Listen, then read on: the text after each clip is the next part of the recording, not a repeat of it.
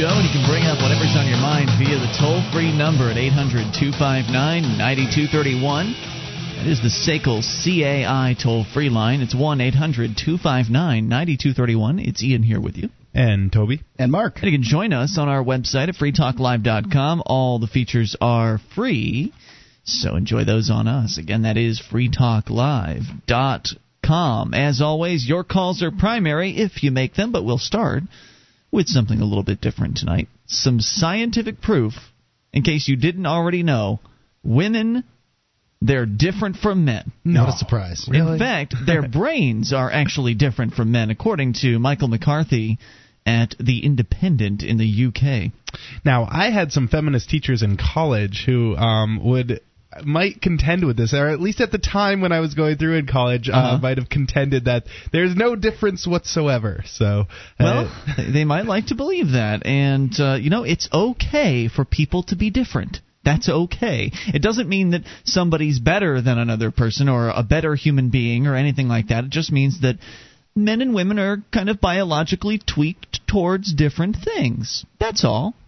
I think that's obvious. I think that most people have figured this out throughout living their lives, but there's still always those people who harp that there's no differences. If we were all raised exactly the same, we'd all like the exact same thing. To me, it's obvious that that's not true. If the evidence is that even the hippies that have kids that raise them essentially the same, the little girls are going to carry around the Barbie doll, and the little boys are going to bend it in the middle and turn it into a pistol. So let's get to it, shall we? Here is the story from, again, The Independent. Men and women show differences in behavior because their brains are physically distinct organs, according to new research. Male and female brains appear to be constructed from markedly different genetic blueprints. The differences in the circuitry that wires them up and the chemicals that transmit messages inside them are so great as to point to the conclusion that there is not just one kind of human brain, but two, according to recent neurological studies. Men may be from Mars and women may be from Venus, and since the American psychotherapist John Gray wrote his famous book in 1992 on the idea, it's been commonplace to think of men and women as being from different planets in terms of their emotional responses. But until recently, these differences were often explained by the action of adult sex hormones or by social pressures that encouraged males and females to behave in a certain way. Increasingly, however, these assumptions are being challenged, according to a review of recent neurological research appearing in this week's New Scientist magazine, and it's becoming clear that the brains of men and women show numerous anatomical differences.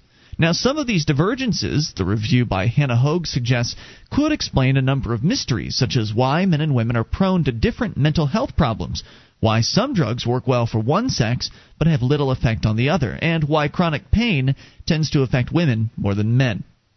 Although it has long been known that there were some male-female differences, it was thought they were confined to the hypothalamus, the brain region involved in regulating food intake, fighting, and the sex drive, among other things. But it's becoming clear that the relative sizes of many of the structures inside female brains are different from those of males. One study by scientists at Harvard Medical School found that parts of the frontal lobe, which houses decision-making and problem-solving functions, were proportionally larger in women, as was the limbic cortex, which regulates emotions. Other studies have found that the hippocampus, involved in short-term memory and spatial navigation, is also proportionately larger in women than men. Perhaps surprisingly, given women's reputation as bad map readers, says the New Scientist. Proportionally larger brain areas in men include the parietal cortex, which processes signals from the sensory organs and is involved in space perception, as well as the amygdala. I've heard it before. Amygdala? Amygdala? Amygdala, there you go. Which controls emotions and social and sexual behavior. The mere fact that a structure is different in size suggests a different functional organization, says one of the doctors from the Center of Neurobiology of Learning and Memory.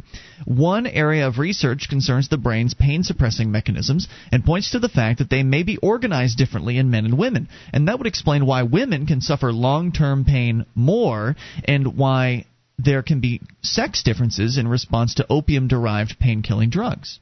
The study notes that women get more relief from the opioid painkiller nalbuphine compared to men, whereas in men morphine is more effective, and nalbuphine actually increases the pain intensity. It's possible these findings could lead to new painkillers being developed that are tailored to be more effective in women, but that's some way off. Probably at least 19 years off because of the FDA. Yeah.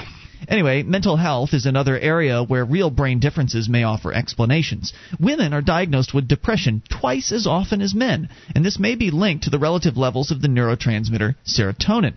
Boys, on the other hand, are more likely than girls to be diagnosed with autism, Tourette's syndrome, dyslexia, attention deficit disorder, and early-onset schizophrenia.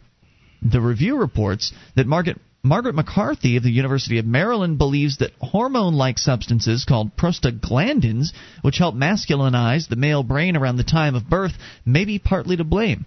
Drug abuse is a third area where brain differences may explain differences in behavior. Men are almost twice as likely as women to use cocaine, for example, possibly due to social factors. When women take it, they get addicted more quickly and have a more severe habit when they seek treatment. One of the reasons why physiological differences between men and female brains have not been widely noted before may be that most of what we know about the brain comes from studies of males, animals, and human volunteers. If even a small proportion of what has been inferred from these studies does not apply to females, it means a huge body of research has been built on shaky foundations.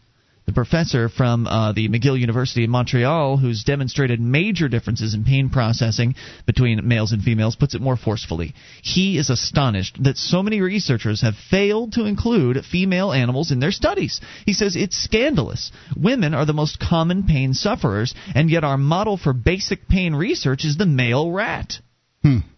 And so there is the information for you. A little bit of difference between the brains of men and women. How about that?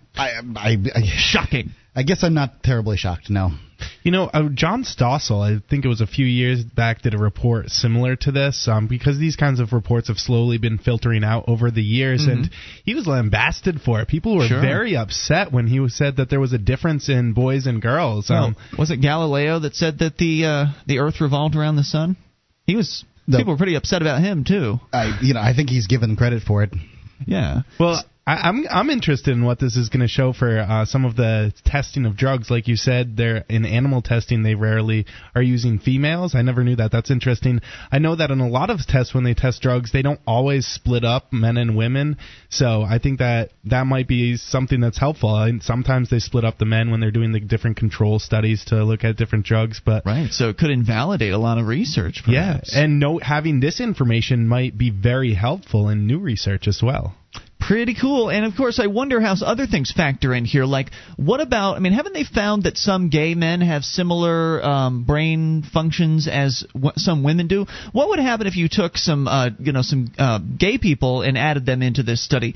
Would it turn out that, the more feminine gay men also have similar brain structures to women, whereas, maybe not just I'm not suggesting that being gay makes you like a woman, but being a more feminine kind of a gay guy versus, like, kind of the more big, strong, tough guy, gay guys. Obviously there are different gay guys out there. But, would you see differences between gay men as well? Similar or different brain structures there? And what about gay women? How does that factor in? I don't know where the money is in that study. Yeah, I think there would also be quite the differences in transsexuals as well. People who are born one sex but really feel that they are a different sex and have a lot of the characteristics of the other sex, even though they're born the other one. Right, because certainly there are differences between men and women within their own categories, and I wonder what kind of a variety you'll see. Men with structures that are similar to women all the way to men with structures that are radically different to women. That's me guessing. I'm curious, though. Seems to me it's going to be a bell curve situation. You're going to find a few on each end. Let's go to your phone calls. Tom in New Hampshire, you're on Free Talk Live with Ian, Toby, and Mark. Tom? Yeah, and did you hear about that rhinoceros who wanted to be a brain surgeon? So he went to medical school and he got arrested for trespassing. No, he was on a hippocampus. Anyway, I was just reading. Yeah, hippocampus. Anyway, I'm reading about... Hey, tell you what, Tom, we're going to bring you back. Hang on, and more on the way. This is your show. You take control. All right, a little late with that. More coming up. This is Free Talk Live.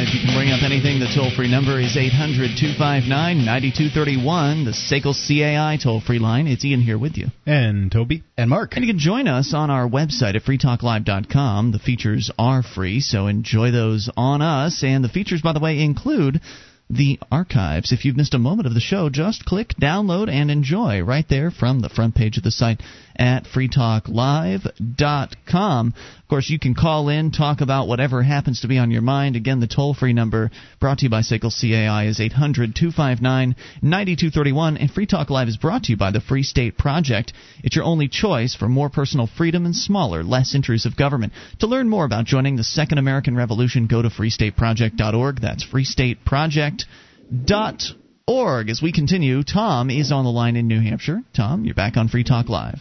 Yeah, it's about Hurricane Dolly there, which is in the Gulf of Mexico, about to make landfall any hour now. Oh, I'm glad I don't own a house in Florida anymore. What about it? Well, it's not bearing down on Florida now. Oh, okay. That's good. And I'm reading from news on a radio station, WOAI 1200 in San Antonio. Mm-hmm. Okay. The fact that the storm is hitting near the U.S.-Mexico border is raising another issue. The Border Patrol has vowed to check people evacuating from the Rio Grande Valley for documentation when they appear at the checkpoints between Brownsville and San Antonio. Yep. And although the agency has backed away from that threat, Congressman Ciro Rodriguez says evacuees should be ready. Quote, if they're fleeing, they better flee with their passports. Wow. In all honesty, unquote, Rodriguez said. So, there's another agency that's going to have the blood of thousands of people on its hands by the end of this week when, Achtung, where are your papers? Your papers are not in order. You cannot get past the checkpoint, and we will take you into our custody at this time. Well, then, of course, you think the traffic jams are bad in Boston. Wait till you see a mass exodus through the checkpoints, and you've got, a traffic jam.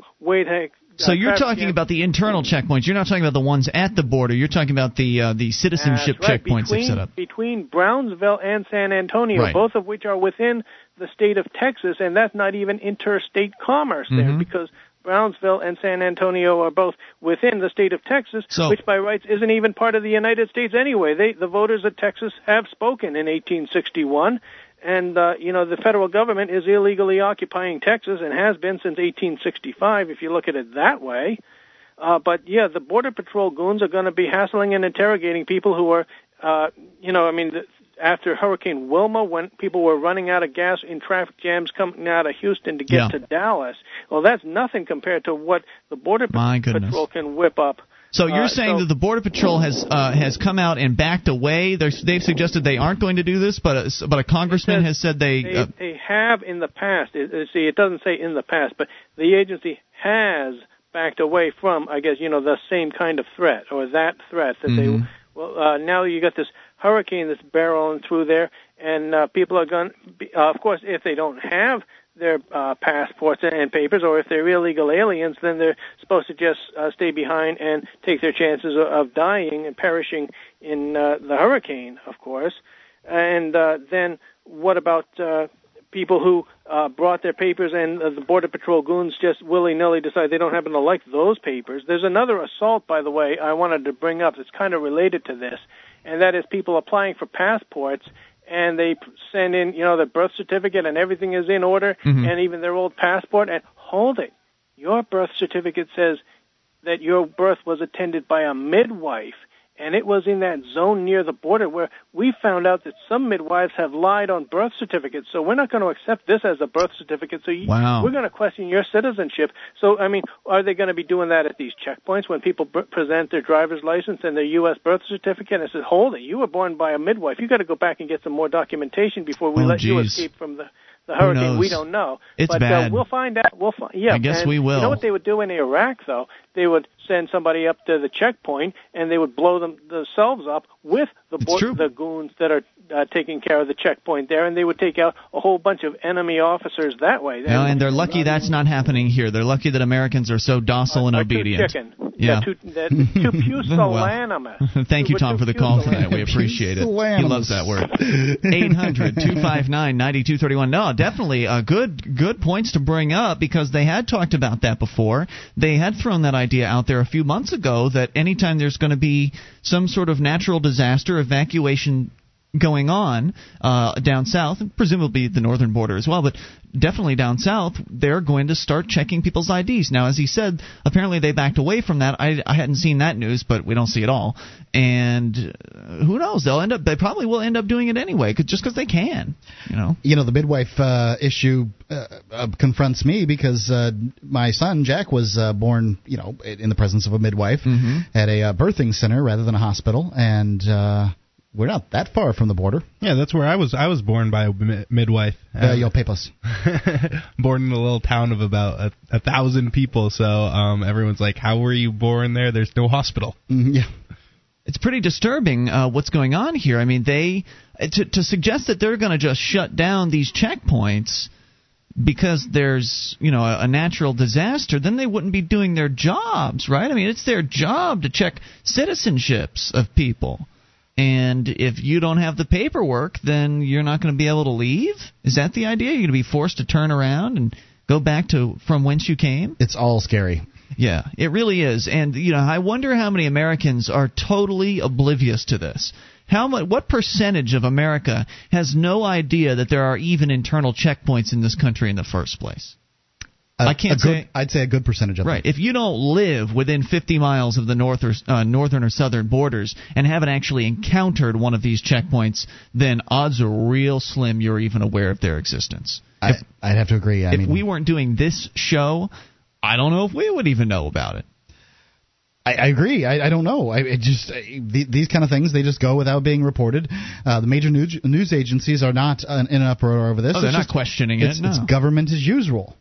Right, yeah. I mean, it's an outrageous story, the idea that people are being stopped internally, as he even pointed out, within the same state. I mean, they're not even using the interstate commerce as an excuse at this point. They're stopping people within the same state. Not that it would be okay to stop somebody at the state border, but, it's out of control. And I would love to hear what you think at 800-259-9231. I actually had a story, but I lost the link. It was about the actual border crossing checkpoints.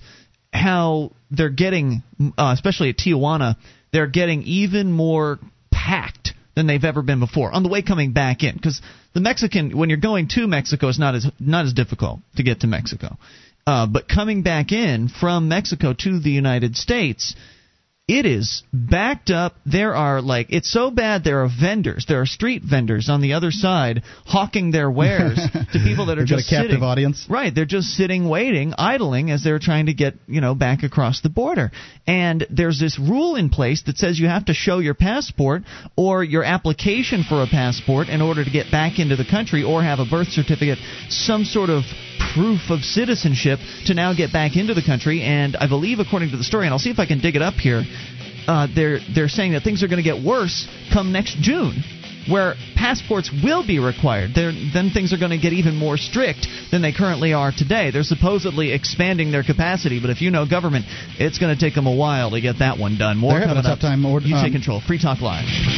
Our archives, website, and podcast will continue to stay free, but if you think other people deserve to hear this show, consider becoming a Free Talk Live amplifier for just $3 a month at amp.freetalklive.com. Help free some minds. Visit amp.freetalklive.com.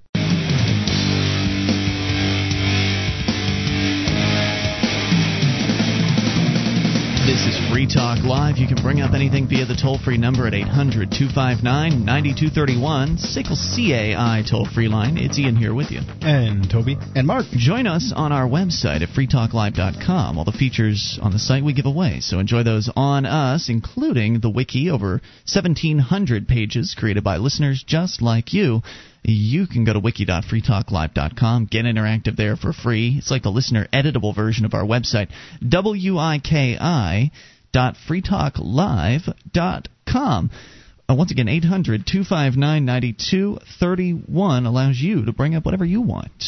It's the cure for naked. JumpTees.com. Get funny, sexy, clever T-shirts at JumpTees.com. Don't go through life naked. Get jumped. JumpTees.com.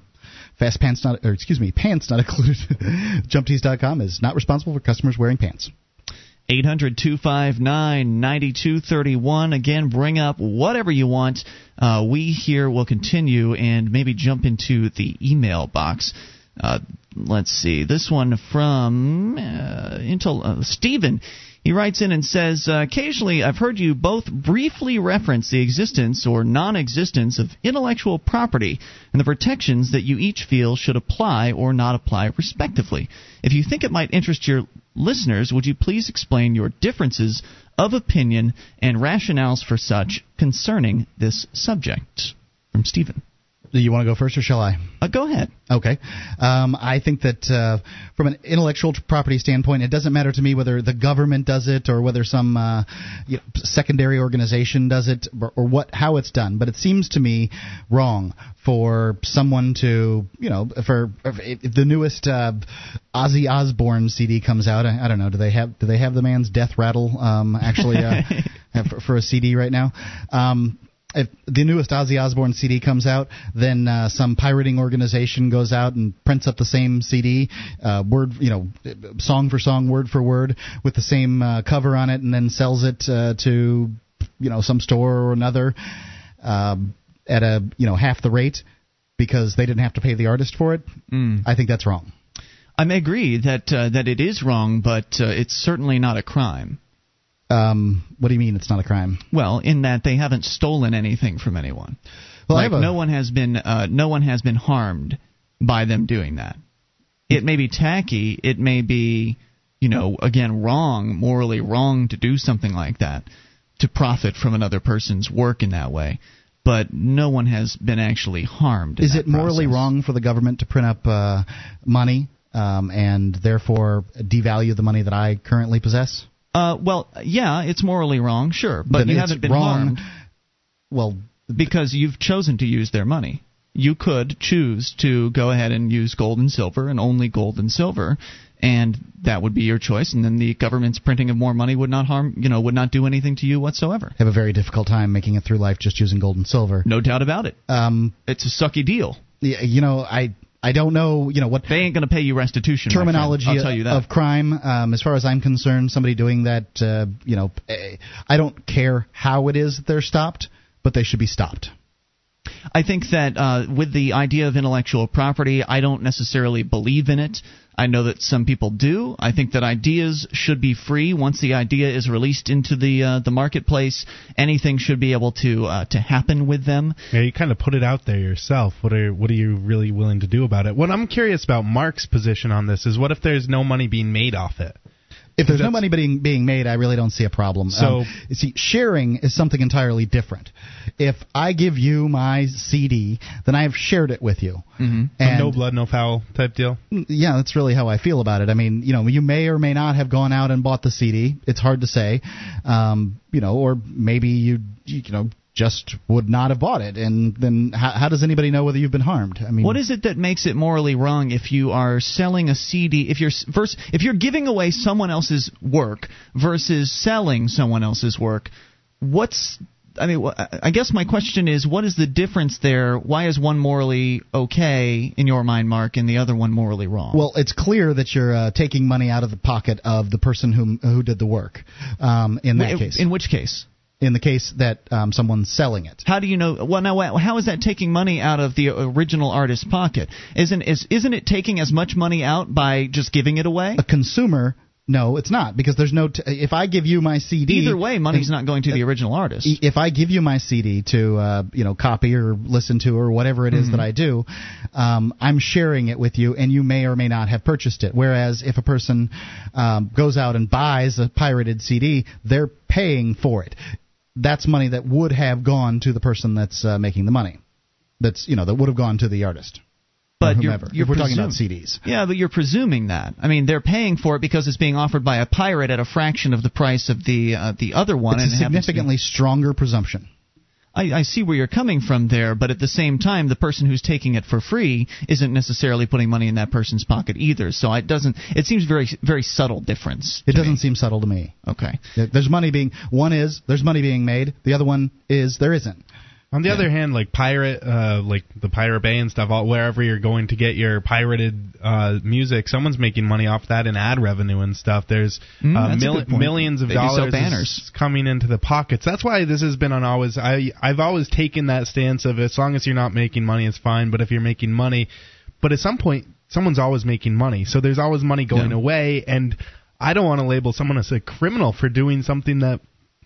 Well, I guess I've been known to do it myself. Even. All right, let's play with the limits here on this idea that you can't make money off of somebody else's creation.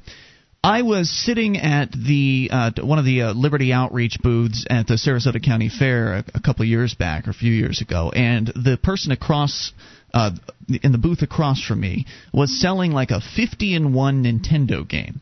Okay. And it was a piece of hardware that in no way was licensed by Nintendo or the 50 game manufacturers or the various different companies that might have originally created those games. So essentially what they'd done was they'd taken the ROMs, the internal programming from each Nintendo cartridge, they'd downloaded them, as you might have seen with emulators on the internet. For instance, they have these emulators that pretend like they're Nintendos, and you can play all kinds of original games that you just download.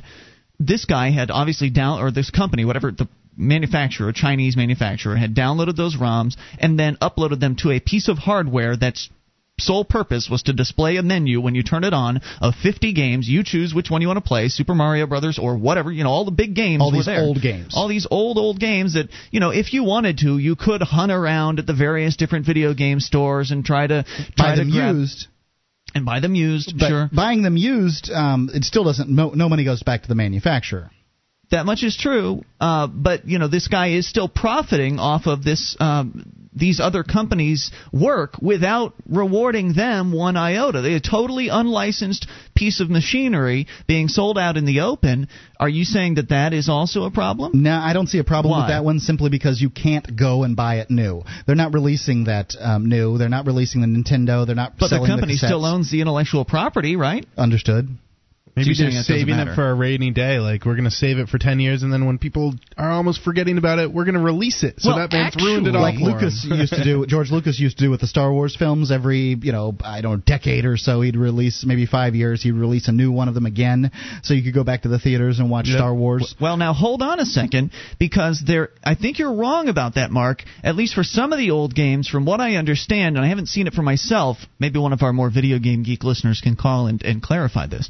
But from what I understand, with the new Nintendo Wii, they have an online service that actually allows you to download and play original classic NES games on your Nintendo Wii. So you can, from what I understand, pay a very small amount of money and, buy the original Super Mario Brothers or Castlevania or whatever old Nintendo games they've put on the service. I don't think they put them all up, but some of them are, I believe, available brand new today. Would you still are you still taking the same position now? You're pushing me on this one. Should that man have been arrested by the police for selling those 50-in-1 cartridges? Well, at the time, that man was not doing it because the Wii wasn't out and all that stuff. So the question you're asking me is today, if the man was doing it, and I'll tell you, there's no bricks and mortar place you can go, and it really bothers me that the internet, the NES is selling their games on the internet, and that's the only way you can get them. Some people aren't internet savvy. I can't buy anything from iTunes. I don't know how. Chime in tried. Here. You got to add if you want to add to this conversation. The number is 800-259-9231, or change the topic. It is Free Talk Live.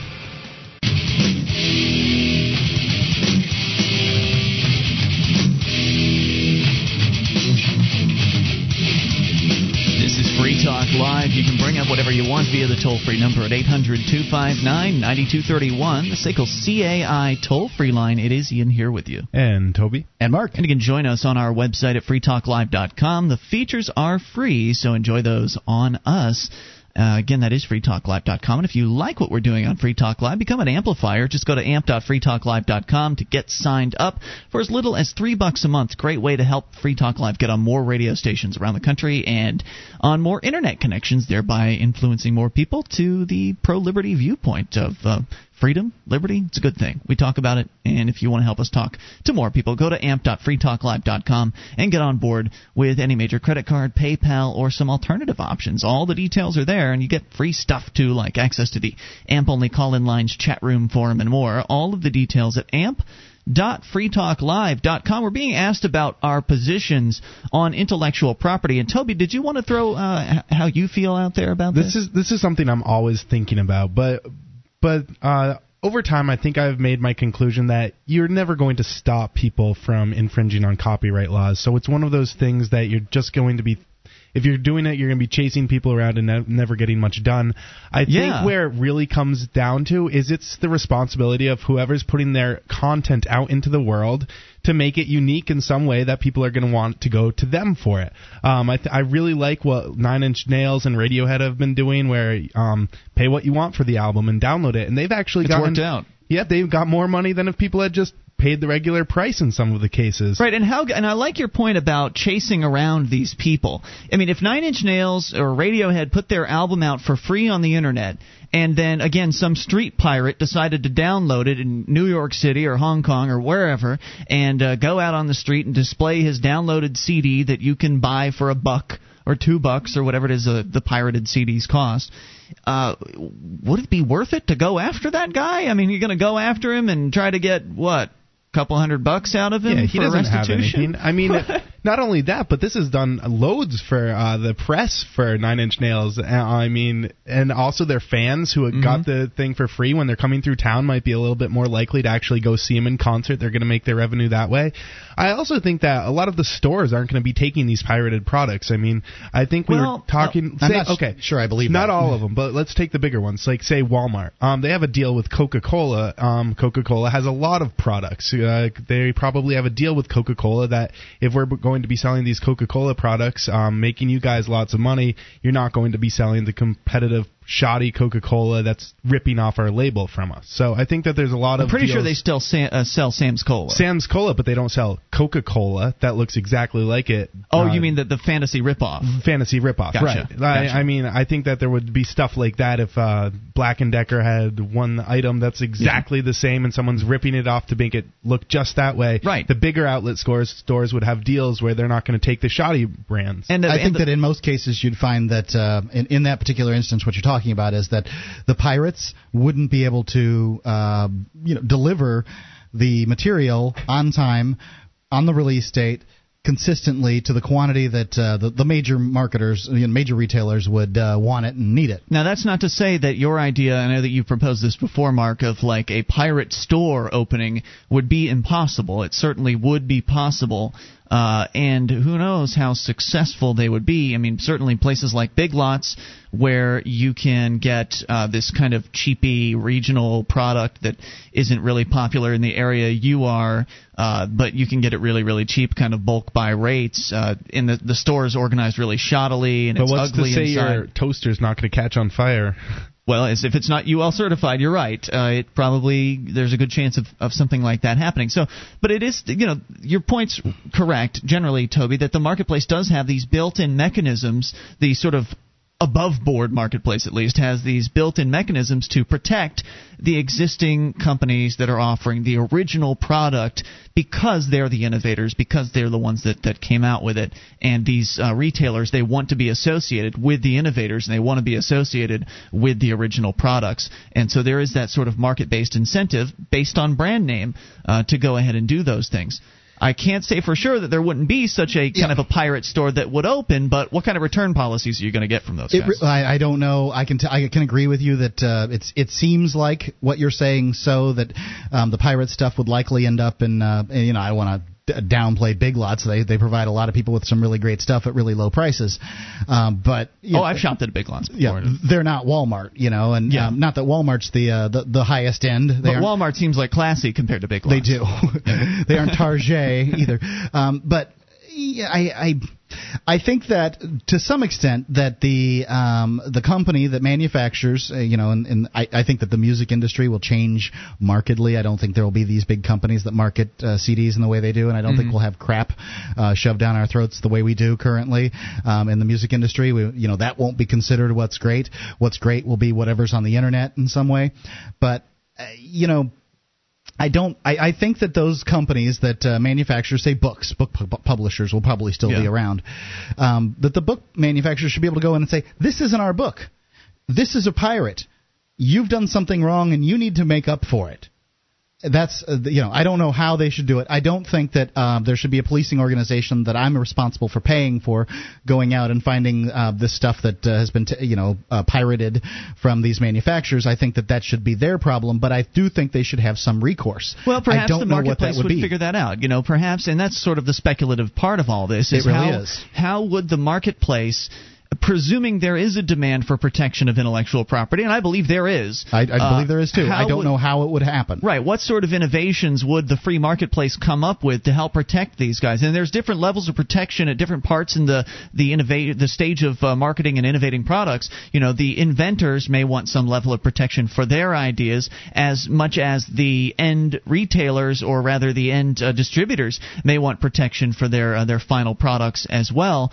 Would there be some sort of reputation system where if a retailer was found to, a sort of an up-and-up retailer was found to be marketing a rip-off product, that they could be somehow punished by these market-based agencies for that? I don't know that that would be any good, because there's a store here that does this sort of low-end stuff here locally. Mm-hmm. It's not Big Lots, but I bought a tire repair kit. Actually, a friend of mine bought the tire repair kit to use on my tire. Yeah. And the thing broke before he was done putting the plug in the tire.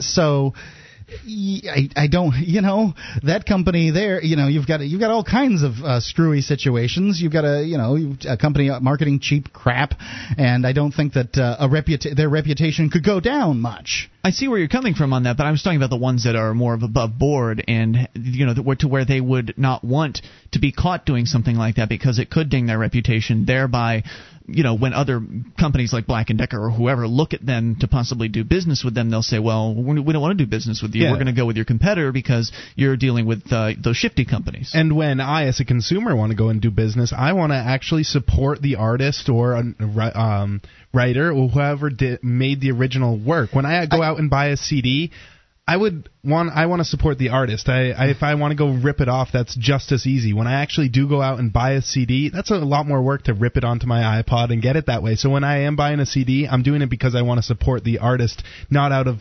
convenience. So I'm going to go to the store that gives money from the CD I bought back to the artist, or to the book I got back to the author. Right. I think for the most part, I hear what you're saying, but I just don't believe that the average American is moral or paying enough attention enough to do just that. So therefore we need men with guns to hurt those But they're people? not even doing anything. The men with guns are useless about this. I mean, they pick off a couple people here and there and that's true. drag them through the court system. They don't even get much money out of it because half of them are broke old grandmas. They pick off people who are downloading stuff on the internet, and I'm not suggesting that would be a problem at all.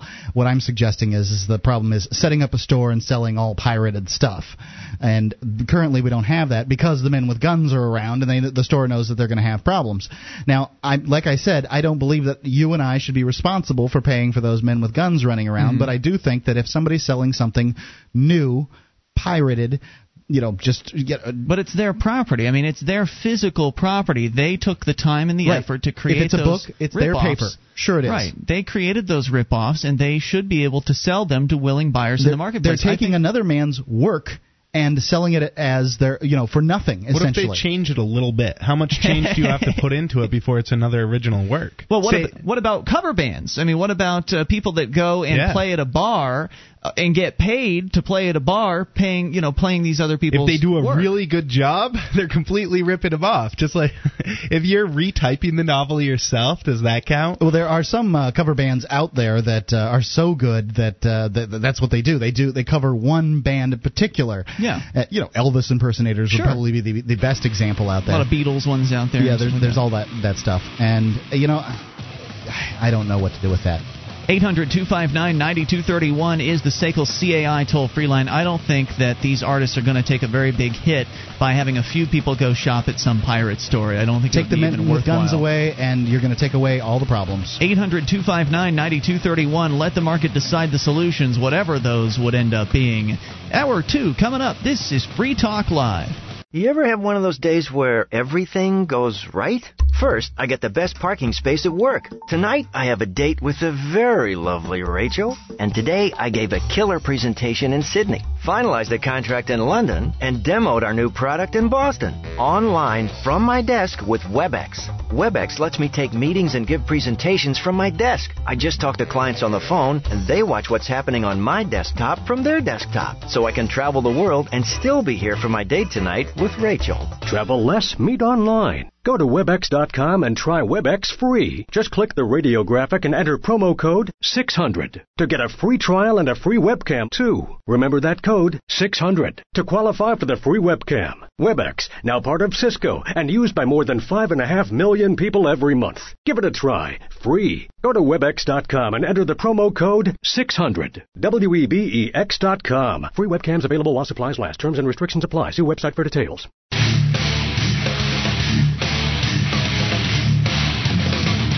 This is Free Talk Live. We're launching into hour number 2 of the program. You can bring up anything toll-free at 800-259-9231.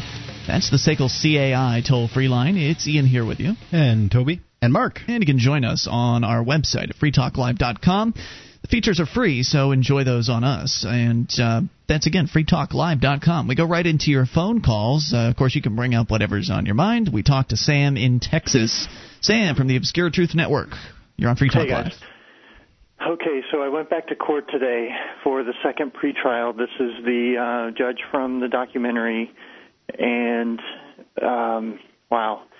I got there. Hold on a second. Let's recap here real quick. Sam, you're going to court over speeding tickets, and your intentions have been to just ask some questions about the nature and the cause of the proceedings that you're looking at going into. From what you understood of their own rules say that you're supposed to understand those things before you're able to enter a plea.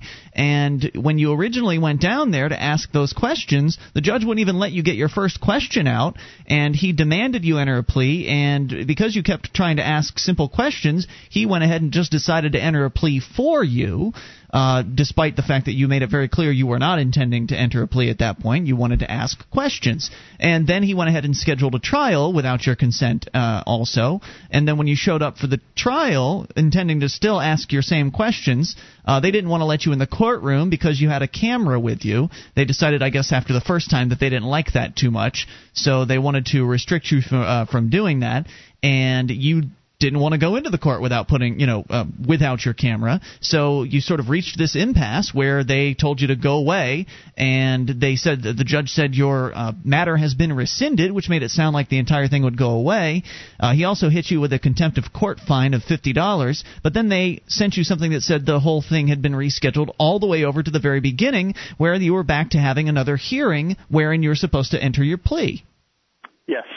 And there's a jury trial that he already scheduled for the following day, tomorrow. And people can go and watch video footage of this at, is it obscuretruth.com? People can go to? Yeah, there's a link there. A little annotation will pop up and point you to the latest version. Okay, great.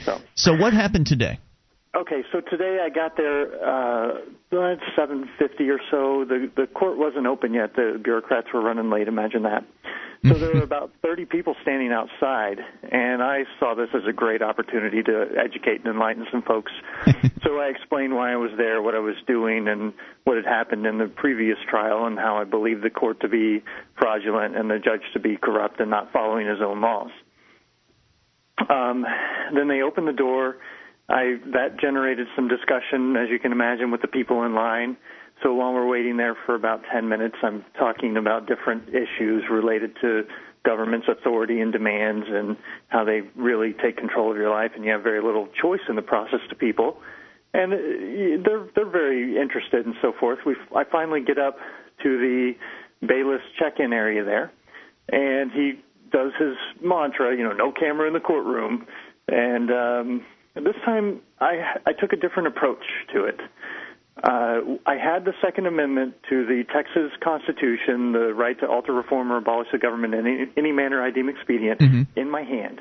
And I asked them, now hold on, they were ready to just say no cameras and walk away and tell me to go wait in the lobby. And I said, hold on, I need to understand, are you people police officers?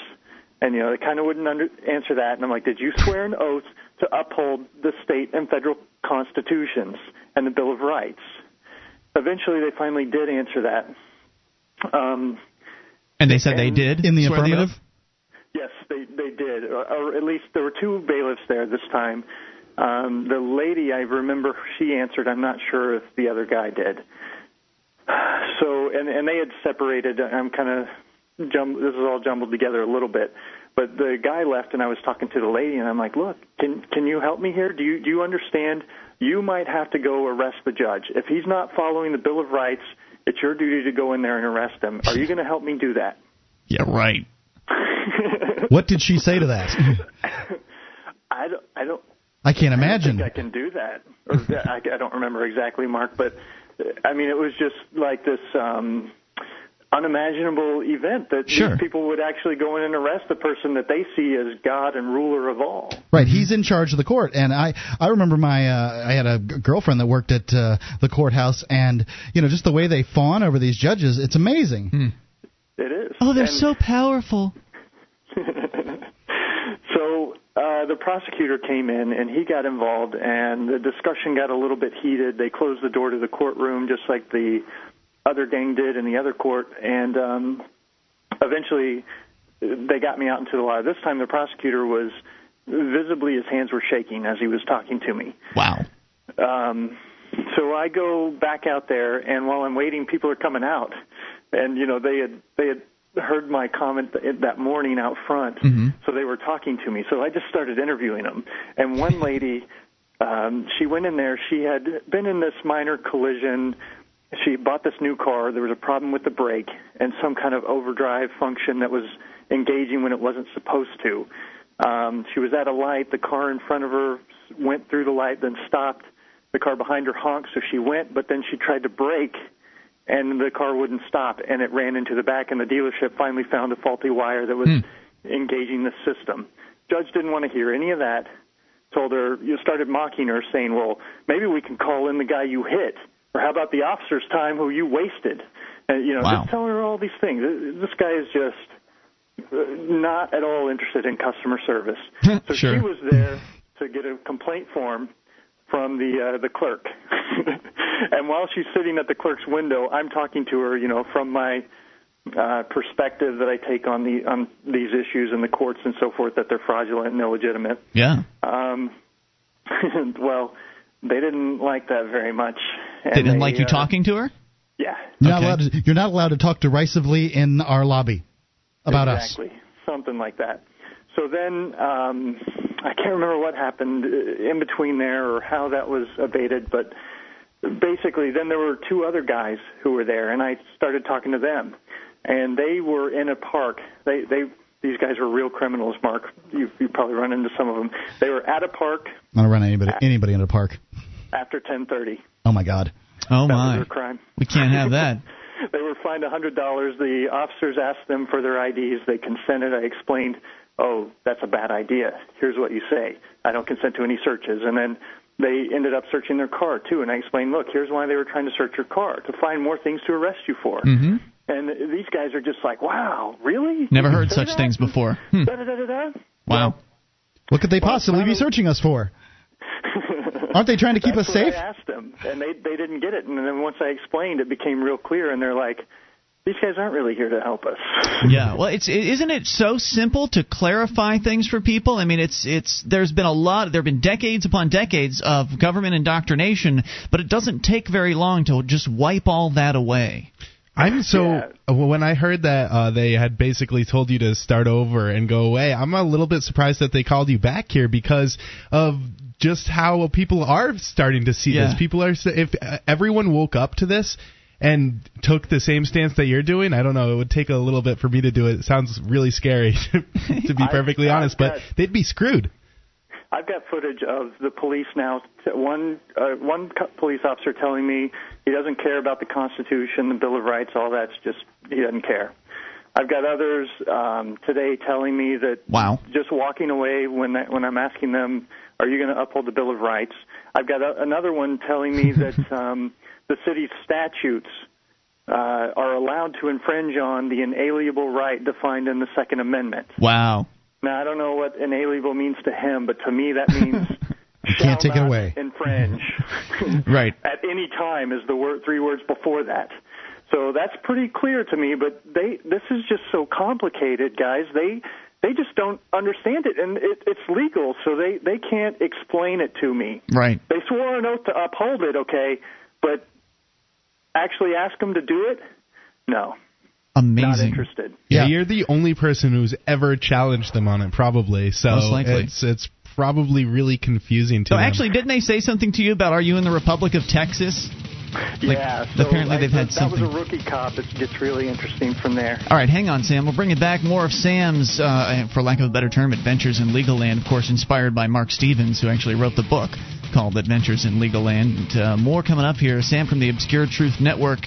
You can take control of the airwaves, of course, bring up whatever you want, and you can also see Sam's video at obscuretruth.com to get a good idea of what started all this. More coming up. Free Talk Live.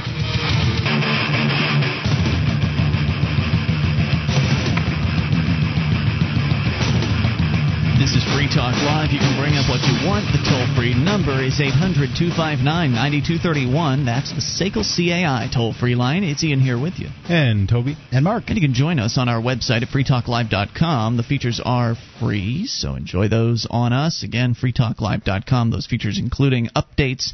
Get signed up, and we keep you in the loop when there's something you need to know about Free Talk Live. Just go to updates.freetalklive.com to get on that list for free. That's updates.freetalklive.com. And you can go and visit Toby on his website, freemindstv.com. If you're looking for some more great pro-liberty media content, both radio and television versions, Toby's got it, because you do both a television and radio program, Free Minds TV and Free Minds Radio, both available completely free to viewers and listeners at freemindstv.com. It's a lot of fun. Yeah, and it's a weekly kind of a thing, so it's not a whole load of information, and it's certainly something you can add to your podcast grabber, and it won't really be a big increase in the amount of time you have to spend. Yeah, you can either watch it, there's a video podcast or an audio podcast of it as well. So that's right, so you're still doing the audio version of the TV show. Right. Oh, so, good deal. Anyway, but you can also download the video podcast onto your whatever pod. Exactly. So head over to freemindstv.com and enjoy all that for free. All right, our number here, 800-259-9231. We go back to Sam in Texas. Obscure Truth Network, Sam, from obscuretruth.com, where people can go and see your very first documentary release. It's a 34-minute excellent documentary called The Court of Public Relations. And I have to say, it's gotten great acclaim from the people that I've shown it to, and I've shown it to people who aren't really in the liberty movement, so to speak. They're not people that aren't even really that familiar with it, and it's gone over pretty well. And I think you did a great job of really communicating what it was that you were trying to get across, and that is that this whole court system is a big sham. Yeah, and that's good, because that's really who it's aimed at. I think there's a lot of people out there who really care and just don't understand what's happening in the courts and don't understand really what the answer is. And this is really about showing them, look, you can fight in the system, but if they're not even going to play by their own rules, how much are you really going to accomplish? So we left off with me talking to the guys explaining their rights in the lobby, and they came out and did not like that and told me I was to stop. This was in the courthouse down in Texas where you live. This is out, in the lobby while they're waiting in line for the clerk. Now, I've drawn the analogy of, Frederick Douglass. He was beaten for teaching Bible studies so the other slaves could learn to read. And while we're not forbidden from reading books, they have made up legalese, which is their own language. And if one of the slaves dares to learn how to read it and starts teaching the other slaves, they call that giving legal advice, and then they punish you. So it starts to I start to see more and more of these connections between the way the slaves were treated and the way government's treating the people that it rules over and the people that allow that. So you were there for a hearing, and you were talking to all these people and getting really a pretty positive response from some of the other victims that were in the court that day. But they wanted you to go in and have this hearing, but they wouldn't let you in, right? Yeah, so they wouldn't let me in with the camera, and then after they told me to stop talking to the people in the lobby, they had called the police, so 4 police officers showed up, one guy with I think he's a sergeant. He had 2 of the Charlie Brown stripes put together on his sleeve. I think that's corporal. At least it is in the military. I couldn't tell you for sure. Okay. Yeah, I don't know what it means, but anyway, so one guy's a rookie. He comes over like his first week. He doesn't even have voicemail. I start talking to him. He's right out of the academy. He gets that he's there to uphold and protect the Constitution. He's actually the only bureaucrat that day that actually took the time to take the Second Amendment that I had printed out in my hand and read through it. And he read through it 3 times. We were talking for about 40 minutes or so. He read through it 2 or 3 times, and by the end of that conversation, I could tell a shift had happened, and he started to realize what I was doing. See, at first I wasn't answering their questions, and they're like, I was talking in my terms of gangs and the Blue Light Gang and all of these things and cages and kidnapping and extortion, which they didn't like, and they asked me if I'm on any medication or if I'm a psychiatrist. What's the answer to that question, Sam? No. And no. And so then they ask for ID. I'm not showing them ID. I'm not answering the majority of their questions because they're not asking questions to help me, even though they say they are. Sure. And I actually pointed that out. One of the questions he asked was a question to determine if I committed a felony. And I'm like, look, you tell me you're here to help me, but you're asking questions with the intention of determining if a criminal act occurred, so that you can either demand more money for me or drag me off to one of your cages. Do you see how you are not helping me despite the fact that you're telling me you are? I bet he didn't want to answer that one. He didn't. That's what I think I'm going to do with the video, is put a question and answer tally for the bureaucrats versus me and see what it totals up to at the end. I think it's going to be pretty revealing. All right, cool. So we talk for 45 minutes. We cover things like private property, speeding, all of these things. It was a really great discussion. Eventually, they decide that they're going to leave. And I'm like, the bailiff comes out and says... Didn't they kick you out of the court, though? Completely? We were sitting out front. Okay. On a park, I was on one of the benches out front. The police were standing in front of me, talking to me. The bailiff comes out and says again, I'm sure you can guess what? No camera in the courtroom. And then he said, "You're set for a jury trial tomorrow at 8 a.m." I said, "Look." Did they try handing you more paperwork? No. Oh, okay. They didn't even bother once today. Because for those of you who've not heard this before, the past experience you've had going into these courtrooms where you've had your video camera, they've tried to hand you this paperwork and get you to sign off on this trial they're trying to schedule for you, and you just won't even accept it from them, and it's like they don't know what to do about it. But at this point, I guess they've learned that you're not going to take their paperwork from them. So I think they've learned their lesson on that one and just realized it's kind of pointless. So he comes out to tell me basically there's a jury trial set for 8 a.m. in the morning and just turns to leave. And I'm like, look, the judge said he rescinded the matter, so have I entered a plea or not? Because I need to understand if he's still holding on to the plea that he entered on my behalf, or if that was erased as he said it was. And why are we having a pretrial here when I haven't even gone in and pled, but you're already telling me that there's a jury trial scheduled for 8 a.m. in the morning. How can you have a jury trial when I haven't plead and the previous one was wiped out? Sir, that's all. I'm not going to discuss it any further. Yeah. And left. So then the police start to leave, and their supervisor is there. And I go to walk back in the court, and they say, they made it pretty clear they were going to arrest me if I were to open the door and go in the court. So you could not even go you could not go into the public area of the court where you had previously been with your camera at this point. It went from not being allowed in the courtroom to then not being allowed in the prosecutor's room with the camera, to then not being allowed in the bailiff's area with the camera, to now not even being allowed in the building. They are scared of you and your camera. But you went in anyway, and we'll finish the story here in moments. More with Sam, 800-259-9231. That is the SACL CAI toll-free line. You can bring up whatever's on your mind. It's amazing, isn't it? It is amazing. All right, we're going to continue this and take your calls about anything. This is your show. It is Free Talk Live.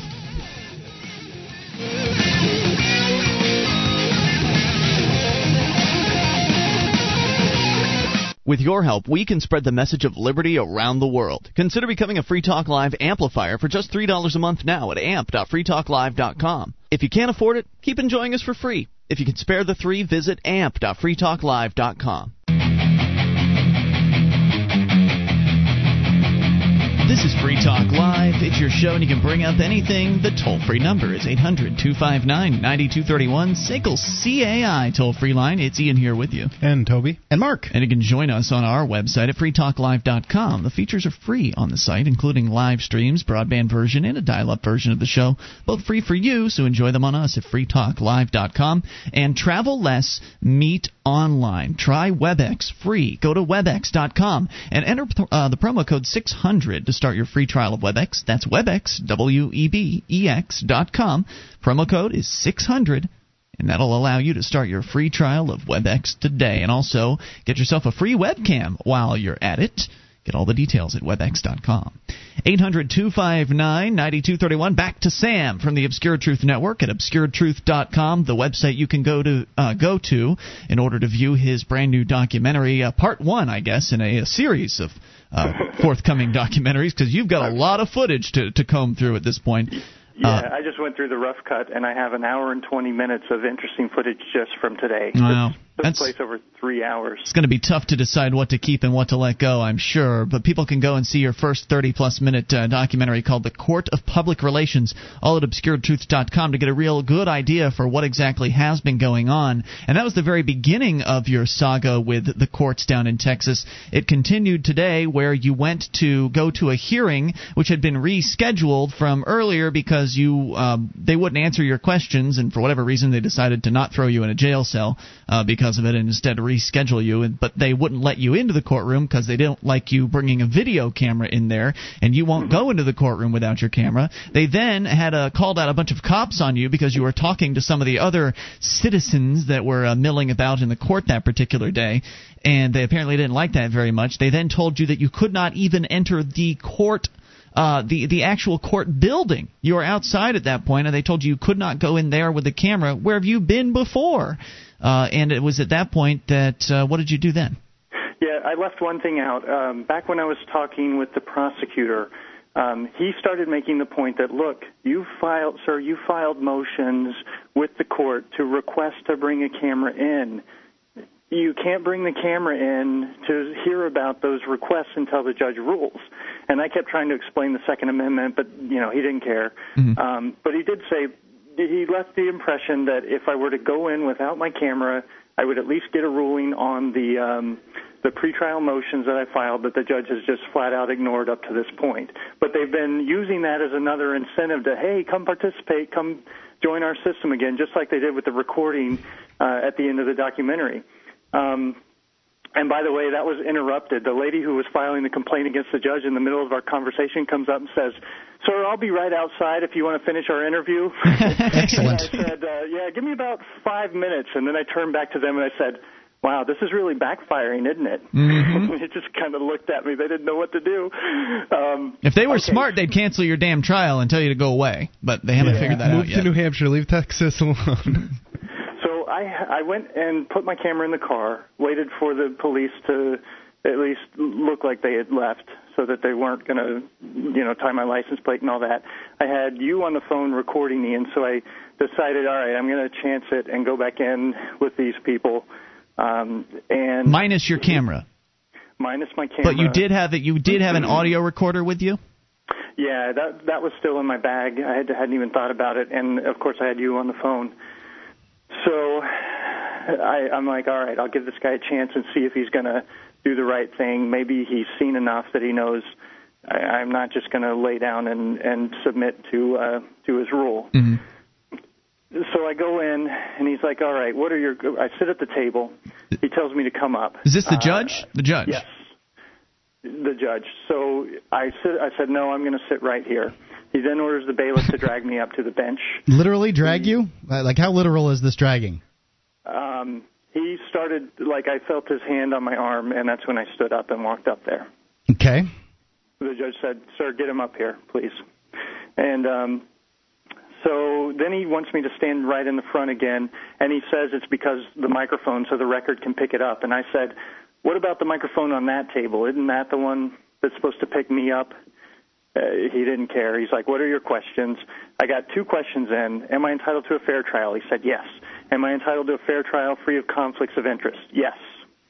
There you go. It's over. There's definitely a conflict of interest. Then I asked, on whose behalf, I asked, who are you representing today? I'm not representing anybody, sir. Okay, on whose behalf are you appearing today? Sir, are you educated? You own a car. Did you get a lawyer? Did you get a lawyer or not? So I explained the conflict of interest with a state lawyer. Mm-hmm.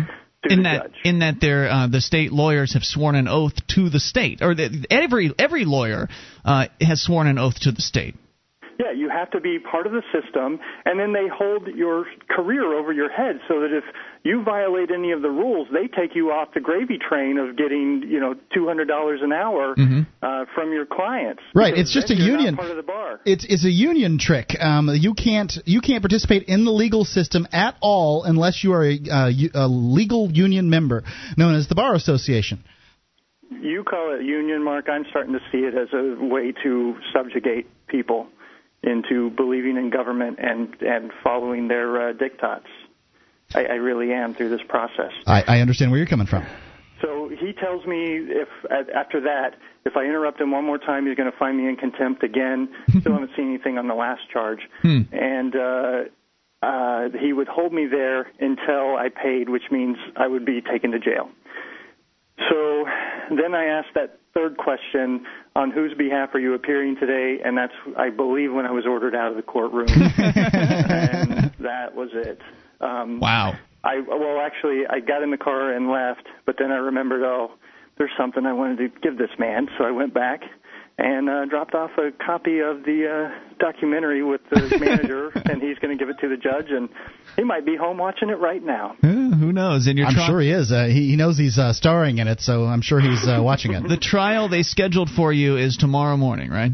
Yeah. No, I'm writing back and forth with Mark Stevens, trying to figure out if there's a way we can stop it. Just because this guy is out of control. I mean, this is unbelievable. He's violating every judicial canon of ethics and the rules of procedure, and he's a madman. He doesn't care. Nope. No, of course not. I mean, he's got power, and he likes it, and he wants to aggregate as much of it to himself as he possibly can and flex his political muscles. The problem is, if I show up tomorrow with the camera, they're just they've told me this in advance, they're going to say that I was not there, and then that's a failure to appear, and that gives them more options, like taking back their government driver's license and all these others. I don't know what else. Additional penalties, I'm sure, or something. So I'm kind of in a dilemma. I don't know what to do. Yeah, why? I don't know either. Guys, any ideas for Sam here? What should he do? Not at all. Morning? I don't know. I mean, losing your driver's license sounds like a bad thing to me. Especially when you have a company car, and Did you get any response from the news agencies in town? Did you reach out to them on this one yet? Nothing. One of them said, I forwarded this to the right department. But, I mean, this was all 5 of the major news channels in the Dallas area, and there were links to the documentary as well as the raw footage that you've seen where the cops are saying they don't care about the Constitution, and apparently that's not really newsworthy. Well, if you do go, can you show the video footage you have as your evidence? Yeah, I'm sure he's just going to, the judge himself, Toby, will probably roll a TV out for me and let me just play that right for the jury. I'm sure that's going to happen. It's a fair process, isn't it? Right? I don't know. One thing I do know is when you're all done with this, you're going to be about as expert as it gets, and I don't know, I'd like you should offer some classes in it or something, get more people to do this. What I'm going to do is what I think I'm going to do is take these little clips. There's lots of little nuggets of just gold in what I've shot, and I'm going to show how these people just don't care. These are just words on paper to them. They're not interested in upholding their oath. It's not really the way it's made up to be, and they have jurisdiction over my life whether you or I like it or not. What do you think, we'll come back with more if you don't mind. I have a question. Okay, what do you think the worst possible situation tomorrow could be? Think about that, and we'll get back to that here in moments. 800-259-9231. Sam unsure as to what steps to take next. Tomorrow, the trial at 8 in the morning. If you've got any ideas, dial in here. 800-259-9231. This is Free Talk Live.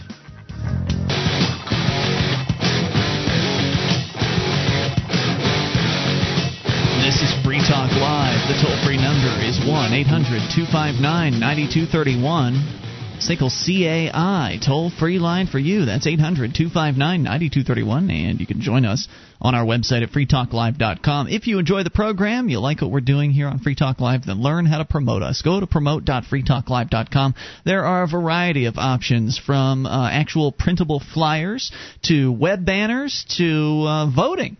You can go to vote for the show at vote.freetalklive.com right now. If you've yet to do it in the month of July, we really could use your assistance. We're currently number 1 at the Podcast Alley Top 10, from what I understand, but that doesn't mean we're going to stay number 1. We have to shore up our vote count. We really have to put some lead in between us and the number 2 show to make sure that we finish the month at number 1. And so if you have yet to vote this month, please go and do it at vote.freetalklive.com. We cannot just rest at this point. We must continue to push forward. And for that, we need your vote. And it's simple, and it'll take you less than a minute, and all you need is an email address. Go now to vote.freetalklive.com, or go later, but the point is go. We go back to Sam in Texas. Sam from the Obscure Truth Network. Go to obscuretruth.com to see his excellent documentary, The Court of Public Relations. As we continue to discuss what's going on in your life, Sam, you've been going in and out of the courtrooms down in Texas, just trying to get some simple questions answered about the nature and the cause of the proceedings they're trying to run against you. And they don't want to answer your questions. They don't like the fact that you're bringing cameras in. They've, in fact, at this point, banned you from the courthouse with your camera. And tomorrow morning, you're scheduled for a trial, which they have tried to schedule you for in the past, and they rescheduled now. It's just been a crazy, really amazing learning experience about how corrupt and how debased this so-called justice system actually is. And you've been experiencing it firsthand, and you've been bringing your experiences here on the air with us, and it's been an amazing situation so far. But tomorrow, it sounds like you're going to be coming up against a new kind of experience where the court is getting tired of having you show up with your camera, and they want to have a trial tomorrow, and they're not going to let you into your own trial if you have the camera, but yet you want to bring the camera because it's, as you've said, the only thing that will protect you from their violence, or at least the only thing you've found out so far that does protect you. And you're kind of in a pickle. You're not really sure how to approach things tomorrow morning. And I'm wondering, what do you think the worst case scenario is? They take away your driver's license if you are a no-show at the trial, as they will mark you if you show up with a camera? It's not my driver's license, for one, and it's the state's driver's license that they issued to me. I tried to find that out. I asked the prosecutor, what's the penalty? And he didn't know. I'm like, well, he hadn't looked at my file still. After I asked in pretrial the first time around, he still hasn't even looked. Yeah, that was like 2 weeks ago. Yeah. Right. Now, then I'm like, well, what's the nature of the penalty? He said a fine. I said, okay, what happens if I don't pay the fine because I'm not going to? And he had no idea. And he didn't tell me. Nobody would answer. And I'm like, you don't see a problem with not even having a clue as to what violence backs up your penalties, sir? You don't see any problem with that? And nope. So they don't want to see the violence. I mean, I posted a phone call over at freekeen.com from over the weekend where I cornered a couple of politicos on the radio about the violence of the system, and they wanted to pretend like if you don't pay property tax that nothing happens. They wanted to pretend like people were not having their houses stolen from them, and it's nonsense. I love those calls on Free Keen. They're excellent. They just keep getting better and better. They don't want to even think about what might happen in those cases. They don't. They haven't made the connection in their own mind, and they've told themselves, I can see the wheels turning and the gears kind of clicking as I'm presenting things in actual terms to them. They've never connected the dots, Ian. It's not that they don't want to. It's they don't actually believe it themselves. So what's the worst? I don't know. This is a new charge. I don't know what the penalties are. I'm guessing it could be something as drastic as 30 days in jail, if not more, and take their state driver's license back. I'm not sure. So I'm debating. Do I go in, point out the state's logo hanging over the judge's head, which is the company attacking me, and then pull out one of my OTN signs and ask the bailiff to hang it to the left of his logo? I've also thought about. Well, the judge, you did get the judge to answer 2 questions today, and he answered them in the affirmative. He said, "Are you entitled?" Your questions were, "Are you entitled to a fair trial?" He said yes. "Am I entitled to a fair trial without a conflict of interest?" or something to that effect. Free of conflicts of interest. Free of conflicts of interest, and he said yes to that. And so, could you possibly impeach the entire proceedings based on his answers? Based on what I've seen so far, it doesn't matter what you say. Yeah. Yeah. He doesn't care. But at that point, you will be in front of a jury, right? I mean, theoretically, you'll be in front of a jury. Of course, you're also going to be working against some other factors here. You're going to be working against the factor that the courts want to stack a jury with as many numbskulls as they possibly can, as many sort of nationalist, state-worshipping people as they possibly can. The smart ones get out of it. Right. And so they're going to see this as, they're going to see you as some slimy guy trying to get out of a speeding ticket, which they would, of course, dutifully pay because they're law-abiding citizens. Speeding's bad. And in Texas, they can actually increase beyond the original fine. So they can up the penalties as well if you ask for a jury trial. So it's another way that they punish the subjects who dare to question the authority of the state. So it's going to be a tough sell to the jury, but at least you'll have a jury there instead of trying to get the judge to do what you want him to do. At least then you do have that chance of maybe hanging a jury, in which case you could bring up jury nullification, and the judge isn't going to like that. He'll probably hit you with another contempt of court. But he's already warned me that he's planning to do that if I do anything unusual.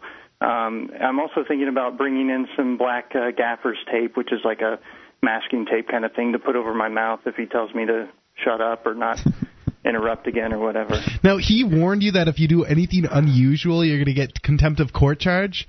Yes. So that's just the kind of guy you're dealing with. That's insane. Yeah. Yeah, this guy's... Anything out of the usual. If you don't... Oh, God. Because, it's their system, and they have their procedures, Toby, and the procedures must be followed. The law is the law, remember? You are a brave man, Sam. What about requesting a different judge? Say this one's been hostile towards me. I need... Not in Texas. I need to see what Mark Emery's written back with, but I think there's some kind of an appeal process where they can halt the proceedings, but trying to do that in the first hour where the municipal court is not the place I would need to go to. I think it would be another court. I don't even know if it's possible. Well, I would say that maybe tomorrow your presentation should be... I mean, you could certainly start with the usual questions for the judge before the trial begins or whatever and say, hey, I didn't enter a plea. How can you do this? Or whatever you were planning on doing there. But also certainly keep the jury in mind and perhaps tailor something for them to hear, something that's going to maybe... If get the gears turning. Jury selection, I want to ask them, do you believe the government can solve problems? Questions like that they may not be able to object to. I don't know. Yeah, I think that's it's going to be different tomorrow morning for sure, and I'm hoping you can have somebody come with you this time, Sam. I don't know if you can do that, but... Yeah, I'll call somebody to get them there. This is pretty important. I think it's coming down to jail time, so... Are they going to... Do they search you before you go in the court? Would they know that if you brought an audio recorder in?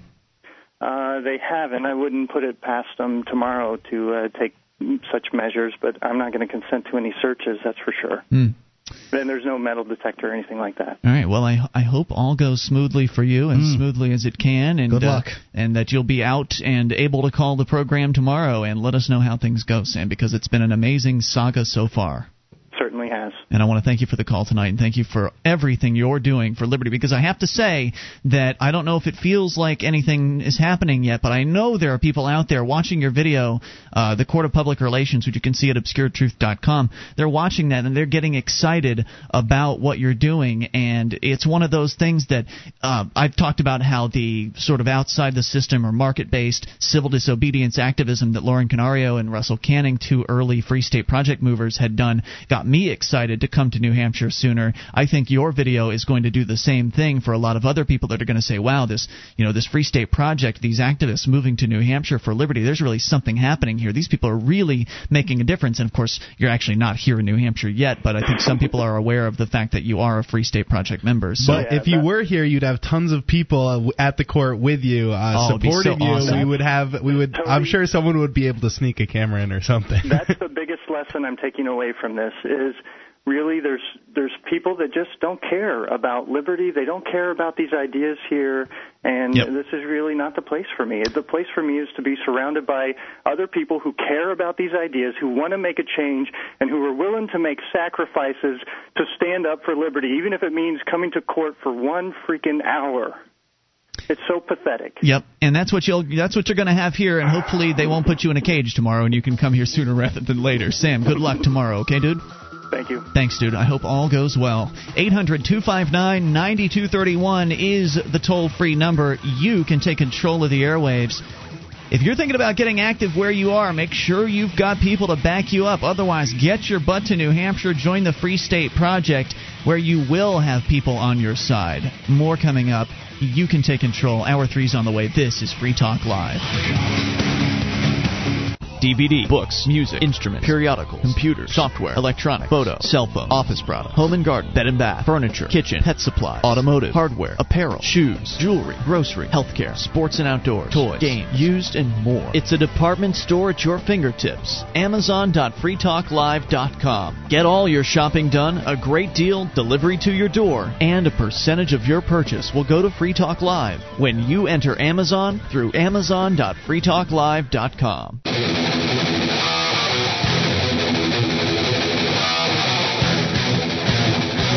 This is Free Talk Live. It's your show, and you can take control of the airwaves via the toll-free number at 800-259-9231. That is the SACL CAI toll-free line. It's Ian here with you. And Toby. And Mark. And you can join us on our website at freetalklive.com. The features on the site, they're free, so enjoy those on us. Again, that is freetalklive.com. To your phone calls, we go to Paula. Oh, no, Paula's gone. Let's try Jeff in Maryland. Jeff, you're on Free Talk Live. Yeah, guys, I just wanted to kind of throw out a little nationwide red alert to all the activists and protesters. Wait a minute, before you go on, Jeff, you get around, don't you? Yeah, I do. I just, I think this is important because I think this really is especially important to maybe the one that organize demonstrations and protests, but I think it applies to everyone. I'd just like to take a couple of minutes and talk about what Bush and Cheney and the rest of the cowards in our executive branch and intelligence agencies are doing, preying upon innocent people. I'd like to point out something. They're not in my executive branch. I don't have an executive branch. Well, it's their executive branch. Well, speaking, in terms of the executive branch of our government, Bush, Cheney, and the rest of the cowards in the intelligence agencies, but what they're doing, guys, is it's really, these people are dangerous. They're attacking people. Well, they're politicians. Of course they're dangerous. Elected politicians. Well, let me explain one of their dangerous programs that they're doing. They're targeting innocent people that are doing nothing more than organizing politically. And what they're doing is they have this little thing that looks like a pencil lead, and it's used in oil-producing countries like Iraq and Texas and other things. Now, what they're doing is they may go to the water department and get a water uniform. These are federal agents. They go to your house. They put this little device into your water line. It looks like a little pencil lead. They use their lead-lined gloves, and they go in and they put this in your water line. Now, it's like a uranium P-35 or something like that. But basically, what it does is it's like that. And then they go back and then they use a little wire copper screen, and then they put it inside your water line. But, some people do drink the water out of their faucet, and even though they have filters and other things like that. And it's the same thing as inducing a radioactive substance. Now, the legitimate purpose for this device that they use, what it's supposed to be used for, is, again, it's oil-producing countries, Texas, Iraq, and other places, is they put this device in the ground, they use some dynamite, blow it up, and then they figure out which way the fissures in the ground are running. That way they can decide whether they need to drill for oil. But what our psychopath, coward federal agents are using it for is they're taking this little device and they're going and putting it in the water for the purpose lines. of poison. They're trying to poison people. They're using this device that causes cancer. It's radioactive substance, and eventually your dog's hair starts falling out. Your goldfish die. What evidence do you have? I mean, this is one of the most, I would say, radical, paranoid things you've ever called about. What evidence do you have for this? This is confirmed by a former government agent whistleblower named John Gary Peeler from Little Rock, Arkansas. He told me personally. I met John several times. He gave me a lot of information about things that the government was doing, and he gave me a tremendous amount of information, and this is one of the things that he told me that they were doing. And of course he became whistleblower when he found out how they were doing dirty deals on people, killing people, setting people up. So how do you know this guy was a former government agent? Did he just tell you that? No, he didn't tell me that. He gave me documentations. He showed me stuff that, like when all the way back when Bill Clinton was governor of Arkansas, he showed me letters and stuff like that was addressed to him. He showed me newspaper articles that involved him. I saw a picture of him. So all you have is this guy's word. That's all you have. You don't really actually have any real evidence. He gave me all types of newspaper clippings, a picture in a publication. You're telling me that there was a newspaper article about these devices being put into people's water lines to allegedly poison them? There was a newspaper article where he was there was a case of a guy that was claimed to he wanted the guy to build a zip gun or something like that, and like a homemade gun, a zip gun, and then they said that the agent John Peeler entrapped him, so the case was thrown out, and there was a newspaper article about it. He showed it to me. But that's not an article about the little lead thing that you're talking about. Oh, well, they're not going to publish an article about that. So you have no evidence of that, just beyond what this guy says, right? Well, that's so it's hearsay. So essentially, you're on the air repeating hearsay, right? Well, at the very least, I mean, he's claiming that he knows the guy's a federal agent, or was. That's what he's claiming. He was a federal agent with the ATF, and he was involved. I don't think that makes somebody credible necessarily. I mean, somebody can be a doctor too, and that doesn't mean they're credible. I mean, you go and watch Penn and Teller's BS, and you'll see all kinds of doctors offering all kinds of quackery. If you find out that this is this little device, this little uranium P35 is the same thing as ingesting radioactive substance. I mean, it would. Oh, it sounds awful. I mean, if what you're saying is true, it's certainly awful. I mean, who do they do this to, even if Jeff? there's the slightest bit of change, which I do believe is true, because everything he's told me has come out to be true. So, everything. Jeff, you got a question here. His son is in federal prison right now for framed for murder. His son was put in an Arkansas state prison. Okay, they framed him for murder without a body. There was no blood, no hair, no evidence whatsoever. He got railroaded by a judge in Arkansas. So, Jeff, are you suggesting that they're poisoning or they're trying to make these activists sick? You're saying the people that are trying to lead activism movements? I'm saying that everybody needs to check their water, is what I'm saying. Well, who are they targeting? Who do you get to check this stuff? I mean, because when I had to check the water, I had to send it to a government agency. Well, I would call a private company and have them check the water. Yeah, water companies, purification companies, and stuff like that will come out. They're checking for uranium-233? Well, I doubt that. No, uranium P35 is like a radioactive substance. Okay. And this is so. Hold on, Jeff. Who are they trying to target with this? Are they targeting? You're saying they're targeting activists? I'm saying that anyone, any activist protester that they may deem as a threat to the government, especially ones that organize massive demonstrations and things like that. Guys, I'm not being paranoid. Now, I'm just going by what a former government agent, a whistleblower, has allegedly told you. Now, right? Jeff, no, he did tell me. I met him several times. But if you're alleging that because it's hearsay, go ahead, Mark. I just moved into a new house and all my goldfish died. I want to know when the federal agents got in. No, they did. They all died. When did the federal agents get into my house? Because I'm pretty much there all day. I work from there. How do they lure me out? How do they know when I'm gone? They can come to your door and just say, they're with the water department. They can go out to the water meter. They don't have to go in your house. There's no water meter. It's a well, isn't it, Mark? Yeah, it's a well. This sounds just like so much work to why not just take bump someone out? off? Well, bump them off, or just plant some cocaine in their car or something. Well, this is pull a them slow over, kill. throw. This is the way your hair might start falling out. I mean, it's a way that they can kill you and say, well, it's a natural cause. Cancer did it, but they don't say that. Then they can say, well, they don't know that we induced the cancer. You see what I'm saying? Oh no, I see where you're coming from. I'd love to hear more. I'd love to see some real tangible evidence, fact, Jeff. If I recall, John told me. I don't know. I can't say for certain that it's on there, but I think I remember him telling me that he did an interview with Pastor Tony Alamo. Whoever. Okay, Pastor Tony Alamo with Alamo Ministries. He has a website, Alamo Ministries. Now, God's Last Stand, the Alamo Ministries. It talks about his son. I don't know if this is part of that or not, but it talks about his son, and he told me that Tony Alamo, that they targeted him because he has a worldwide newsletter that he sends out, and he talks about the government, and they targeted Tony, too. Ian, you're next. Even though you have no evidence whatsoever of this, it's an interesting allegation, Jeff. I would love to see some real evidence, some hard evidence. Look on that website, Tony Alamo's website, and see former government agents. I think there's a feeling it's going to be a long, rambling, crazy website. But just free web something. Yeah, what's the website? Go I'm ahead. talking about Alamo Ministries. What's the website? It's Alamo Ministries. Tony, just type in Alamo Ministries on a Google search, and there's some audio by John Peeler. Jeff says they're poisoning people. You can look into it and decide for yourself. Jeff, thanks for the call tonight, dude. Appreciate it. Hey, thanks for the call. I want those federal agents to bring me my goldfish back. Mark, it's probably just hard water. Dead. 1-800-259-9231. When you introduce fish, just die, right? You want to introduce them to a new environment. Yeah, whatever. You can bring up whatever's on your mind. By the way, Paula apparently is back on the line, so we will talk to Paula.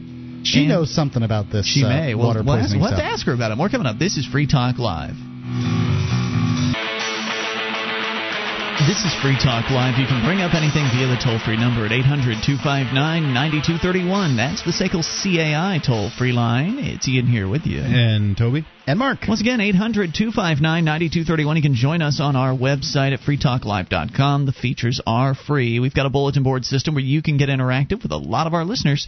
There's over 350,000 posts to surf around through. All kinds of different issues, serious, fun. You'll find it all. It's all free at bbs.freetalklive.com. SACL CAI does collections, they do early out billing, and they purchase charged-off receivables. They're also the number one, the biggest sponsor of the show. Free Talk Live would have one heck of a time broadcasting right now without SACL CAI helping us out. So if you know somebody who has collections issues or accounts receivable issues, talk to them about SACL CAI, please. That's SACL CAI. As we continue with your calls, Paula is on the line in Florida. Paula, you're on Free Talk Live. Hi, hon. Some legal stuff on this of this young man. I'm very, very proud of him. Anyways, what he needs to do, he should have already done. He should report him to the Judicial Qualification Committee. Oh, you're talking about Sam from the Obscure Truth Network with his courtroom shenanigans. Yeah. Okay, now he can have him removed from his job. Okay, now anything in that court tomorrow will be considered unconstitutional, which it makes it automatically null and void. Darn, Paula, I didn't know you had any advice for Sam. Otherwise, I'd have brought you on with him. Yeah, I did. I told the young man I had some, stuff for him. Well, I know he's still listening, so I'm sure he's eagerly taking notes. Now, how did you feel about that last call from Jeff, where he was alleging that there was some sort of uranium poisoning being done of the activists' water supply in America? I wouldn't doubt it. I mean, as sick as these people are, so you've not seen anything on the fax machine about that? No. Okay. Well, as far as I'm concerned, Paula, you are the arbiter of these things. If it hasn't come across your fax machine, it doesn't exist. It's not real until it comes across the fax. Anyway, it's what I'm trying to do. I'm trying to give him some information. Okay, tomorrow, yes, right. Back this court is unconstitutional.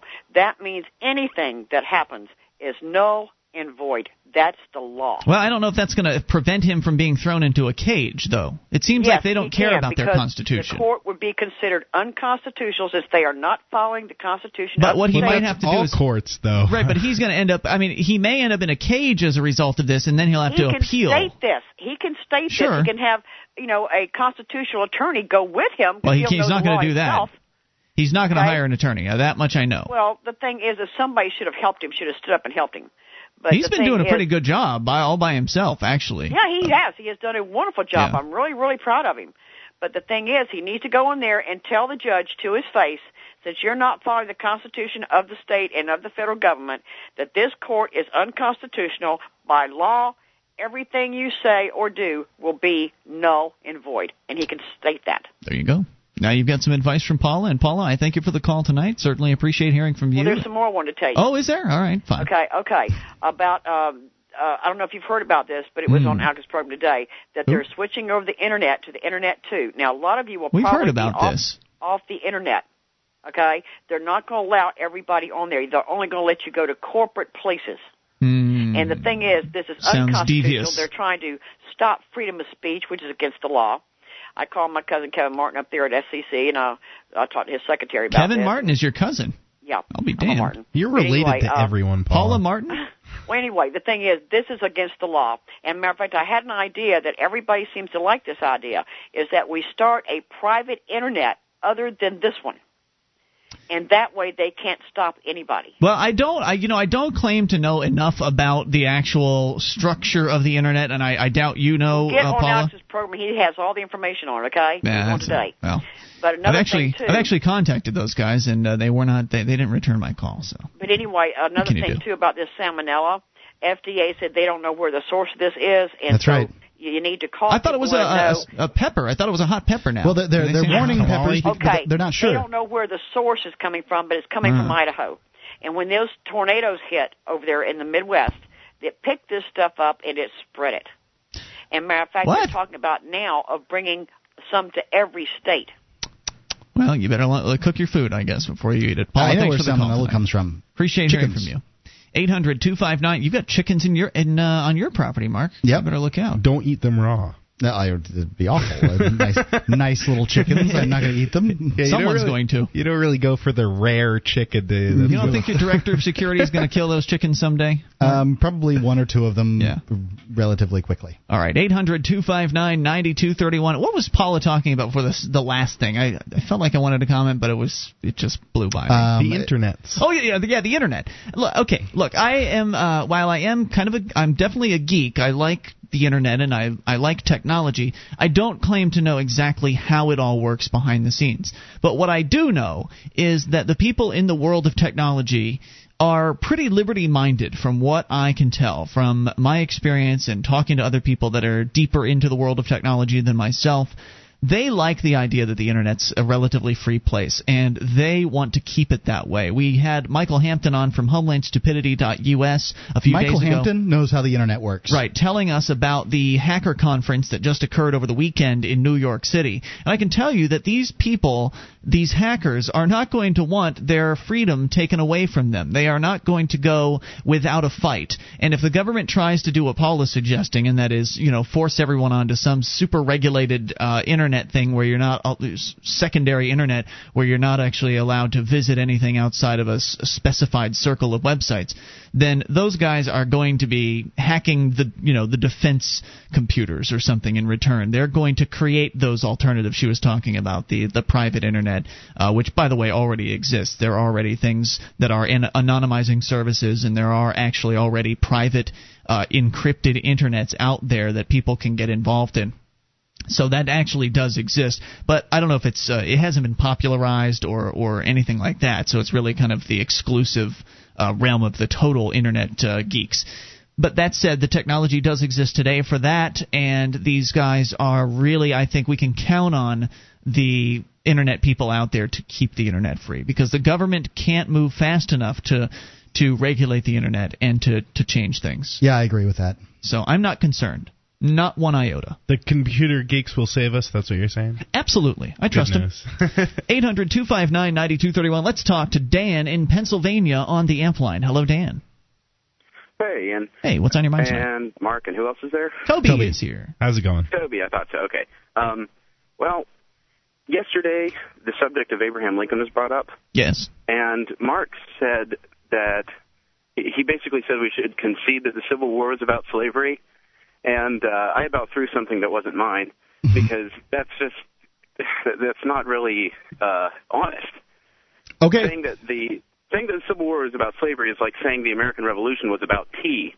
It was, in fact, the southern states wanted to secede for the same broad reasons that the American colonies wanted to secede from the British Crown. That was tariffs that were, well, like around 33%, I think it was, that were, first of all, unconstitutional. You know, not that they would have been right even if they were, but they were literally impoverishing the southern states to the point where it made slavery economically necessary.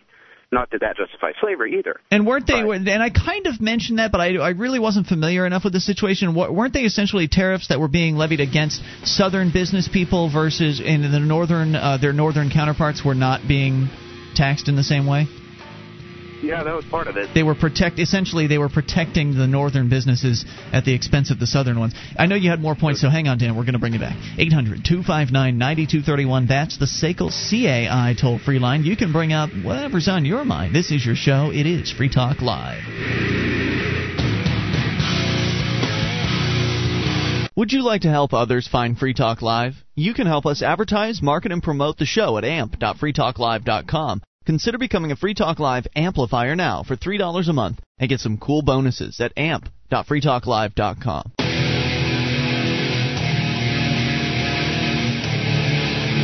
This is Free Talk Live. It is your show. You can bring up whatever you want via the toll-free number at 1-800-259-9231, the SACL CAI toll-free line. It's Ian here with you. And Toby. And Mark. 800-259-9231. Join us on our website at freetalklive.com. The features are free, so enjoy those on us.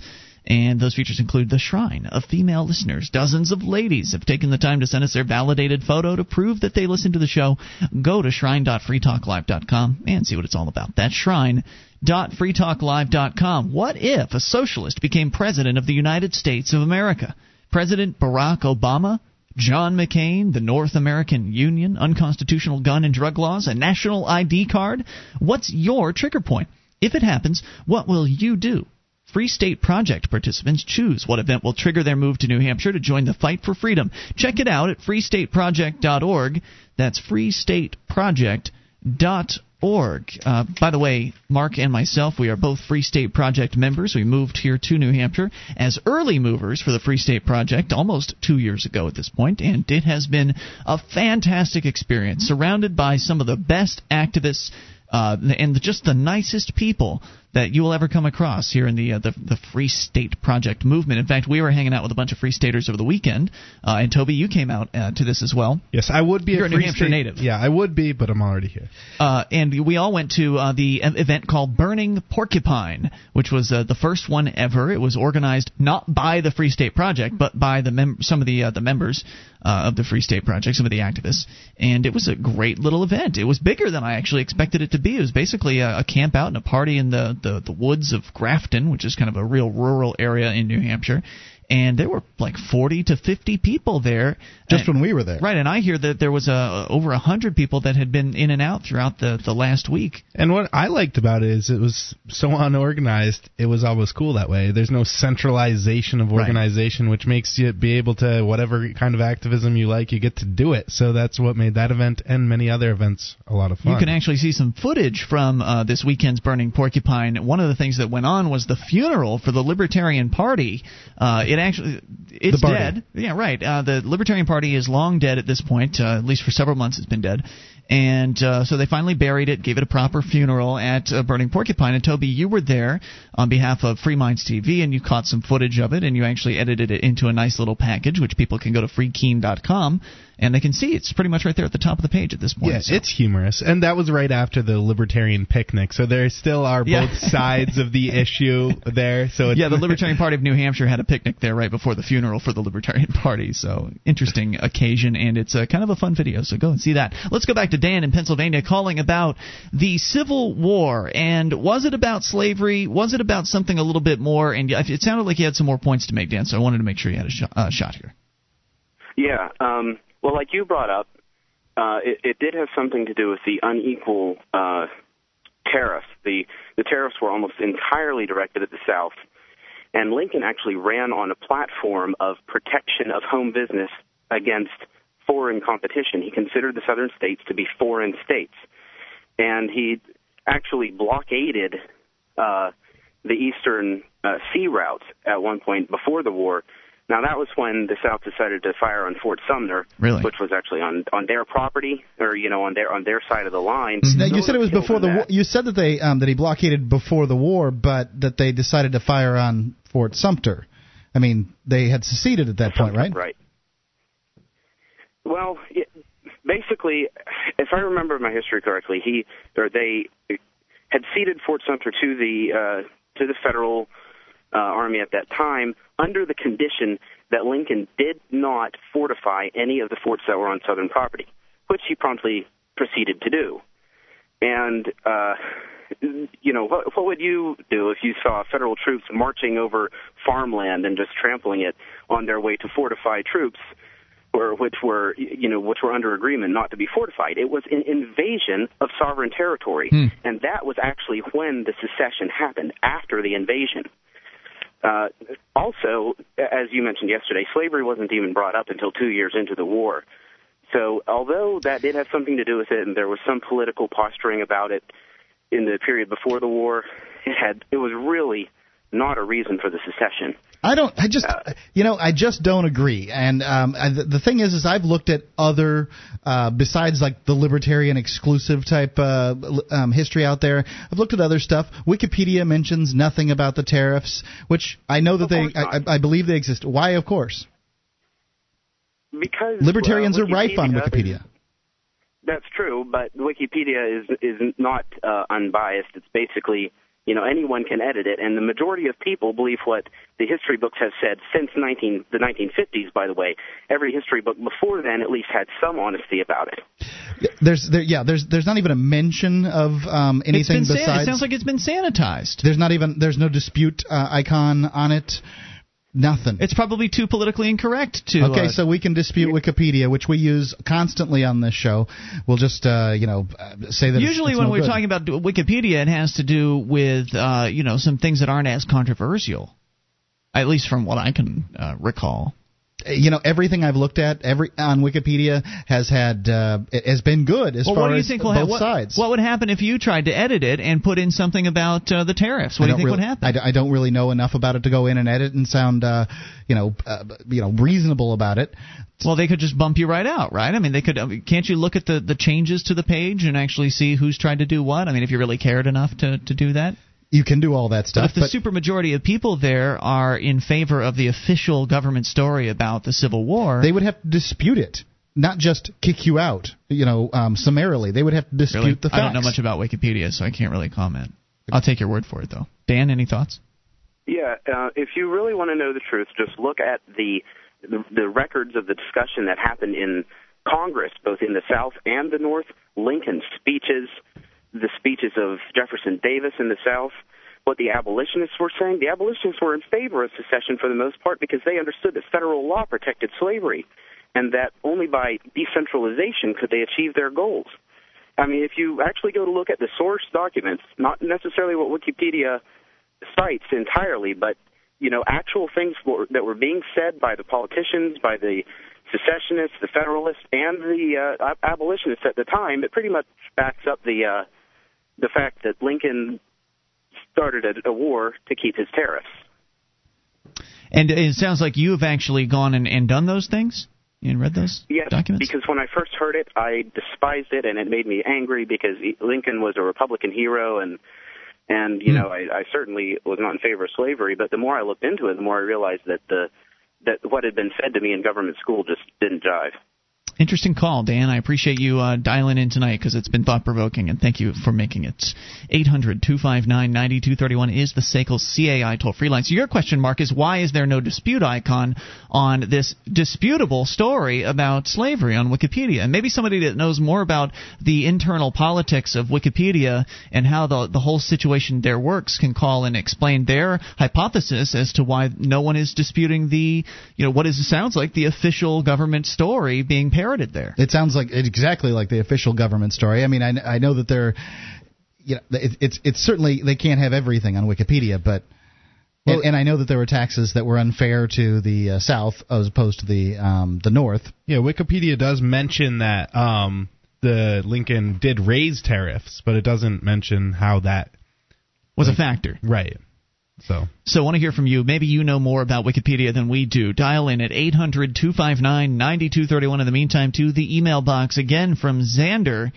He says, I've got a burning question for the show concerning libertarianism. I am a lifelong Democrat, but I like a lot of what I hear from the libertarian movement, so I'm starting to lean towards it. I'm for whatever system is best for the country. There are just a few issues I have, and this is one of them. I believe deregulating businesses would be bad for the economy and public safety. There are two main examples I want to use: the mortgage crisis and disinformation by drug companies. First, with the housing market, Bush signed a law which allowed people who had no business getting home loans, and now we're suffering the results of that decision in the form of the mortgage crisis. Yes, it's their individual irresponsibility, but unfortunately, it ends up affecting us all for the worse. If we completely deregulated businesses, they would be able to make more unfair practices by burying the details in that matter in the fine print. We'll continue with Xander's email and respond and take your calls as well, even in these remaining moments. This is Free Talk Live.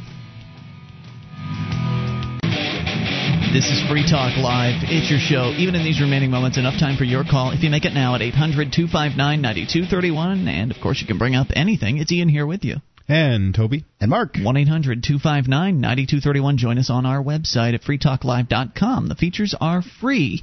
And if you like Free Talk Live and you want to help support the show, then go shopping with us at amazon.freetalklive.com. Enter Amazon through that link, and Free Talk Live will get a percentage of your purchase. You get the shopping done you need to do, because you've got to buy stuff to live and entertain yourself, and Amazon's got all of that. They've got 41-plus categories for you to shop in, including used items. Whatever it is you buy, if you enter through amazon.freetalklive.com, Free Talk Live will get a cut. That's amazon.freetalklive.com. Back to the email from Xander, who says he's a lifelong Democrat, starting to warm up to these pro-liberty ideas we're talking about on the program, but he's a little concerned by two main issues. The main issues, would be deregulating businesses. And this is one of his issues that he has. And he talks about how the housing crisis is a bad situation. He's concerned. He says if we completely deregulated businesses, they'd be able to make more unfair practices by burying the details that matter in the fine print. He says this is already happening with credit card companies, but these problems would be made worse. There's a fine line between buyer beware and getting caught in a greedy corporation's speed trap to maximize profits. Well, I think what we need to look at is how the government may have contributed to this. They have been cutting the interest rates, making more money available. It's easier to lend out money. They cut the interest rates down from like 5 to 2% or something, putting all this money out in the economy, making bankers loan out more money, and their government is a huge part to blame for this. If we didn't have the government controlling the interest rate with the Fed, getting their fingers involved, I don't think we'd be in the situation we are in now. Well, I totally agree with you, Toby, and as a matter of fact, I agree to the point that you can't even discuss anything that happens in the mortgage industry without blaming the government, because banks are essentially little franchises of the Federal Reserve to some extent. That's true. And so, therefore, what banks do is completely and tacitly controlled by the government. The government is responsible for our mortgage crisis. Let's take a better example like Enron. Enron's a nasty, they're a bad corporation, and they are. They lied on their books, they cooked the books, and they, their investors, their corporate heads, everybody except the people at the very, very top. Those people benefited. Everybody else got screwed. The employees. Weren't you a stockholder? Yes, I was. Okay. And I had 100 shares of Enron, and now I've got a worthless piece of paper. So shouldn't you get restitution? Well, I'm on some kind of lawsuit. I'll probably get $1.50 when it's all said and done a decade from now. Right, after the lawyer takes his fee. Right. Right. And just all I had to do is sign this piece of paper, and then he gets my whatever. My children, I don't know what the lawyer gets. But the situation is with Enron is, well, there wasn't a lot of due diligence done. The big companies, the big mutual funds out there, they didn't do their due diligence with the Enron Corporation. And if their books weren't wide open and the clarity right there where these big companies could look in, they wouldn't invest. believe me, they wouldn't invest. Yeah, there's always going to be somebody on the inside who can tell some lies, and you can believe that there would be some lies told, but hopefully you can get rid of the really big lies like Enron. And because of the SEC and all that other stuff, people assume that all this shenanigans is being taken care of. They think that the government's taking care of this crap for themselves. If the government wasn't there to not take care of it and give people this false sense of security, then they would have to look for themselves. I can tell you, I did not look into Enron properly when I bought it. My broker, who also invested at the same time, is a good friend of mine. It's the only loss he ever had for me. He put his money in at the same time. He said, "Oh, this looks good." He looked at the numbers and compared it to all the other stocks out there, and he's like, "This looks really, really good." And it did at the time look really, really good. Yeah. And it tanked a week later. So, but he's saying that you need the government to help you, Mark. I don't. All those stocks that I made money on, I did it without the government, I swear. But, okay, what about his point about the fine print, where he's saying that he believes without government regulation, the fine print will become even finer, and there'll be more details buried in, pages and pages of fine print that there people are organizations, won't understand. Big banks like Merrill Lynch and those kind of things, and they're going to have their own fine print that's going to say, look, when I invest in your company, I'm still using the Enron example here because using a mortgage example is incredibly difficult. The government is the problem with mortgage, so I'm using Enron. Merrill Lynch is also going to have its own fine print, and Enron's going to have its books open that much wider. Otherwise, Merrill Lynch is going to say, "Look, we don't do investments." Yeah, but what about on a credit card? Let's talk about the individual consumer, just your average Joe going out and getting a credit card and getting screwed over, by some sort of terms in the fine print. He's saying that government's out there protecting people from that from happening more. He's saying it'll happen more without the government. Well, the government has things called usury laws, among other things that control credit card companies, which are banks. They have usury laws which say that you can't have an interest rate above 22% APR or whatever. Granted, there will be definitely credit cards with higher interest rates. However, I will use none of them because I won't need to, because my credit's better, and some credit card company will come along and offer me a better rate because I'm a better person to have. However, the people who have the crappiest credit out there will have an opportunity to have a credit card. Currently, they really can't, and they still have these essentially usurious cards. I think this all comes back to the education system in general. We're in this education system where we believe that the government's taking care of us, so we don't need to read that fine print. So it really comes back to the individual educating themselves, and no, the government isn't completely taking care of you already. You should be doing your research on your own. It's an investment. That means you can lose money. It's a credit card. That means they're going to charge you interest. You should educate yourself. But the education system that we're in teaches us, don't worry about it. Government will take care of you. They have these safety checks put into place where you won't get screwed by any businesses because we're regulating them. So it always comes back to the user in the end anyways. Here's a viewpoint that might be worth it to add to this discussion about the idea of contracts and how, from what I understand of all legitimate contracts, you have to have two parties. Both parties have to be consenting to the agreement and understanding, and there has to be a meeting of the minds, and they've got to get it before they can sign the contract, basically. When you're entering into an agreement with a credit card company, you're entering into an agreement with a corporation, essentially, right? So how is it that they don't actually have to sign their side of the agreement? Does that invalidate that in some way, shape, or form? I don't think so. No, if they put an agreement in front of you, it's presumed they've already signed, right? Basically, they're making an offer. You're signing and agreeing to the offer. Here's my idea. I absolutely empathize with Xander in that I don't like fine print. I don't like having to read a bunch of legal mumbo-jumbo, and I'm not interested in doing that. And I would like, what I think would be interesting to see is, in the absence of government, would we see a kind of competition driving away fine print? Because doesn't a lot of fine print exist to CYA, to cover the butts of these companies from various different legal aspects? I mean, isn't it possible that we could have less fine print in a marketplace? Well, a lot of fine print's there to screw you. He's absolutely right. There's a lot of fine print is there to screw you. However, increased competition in the area will have people pare down their fine print. Let me give you an example from our business perspective here on Free Talk Live.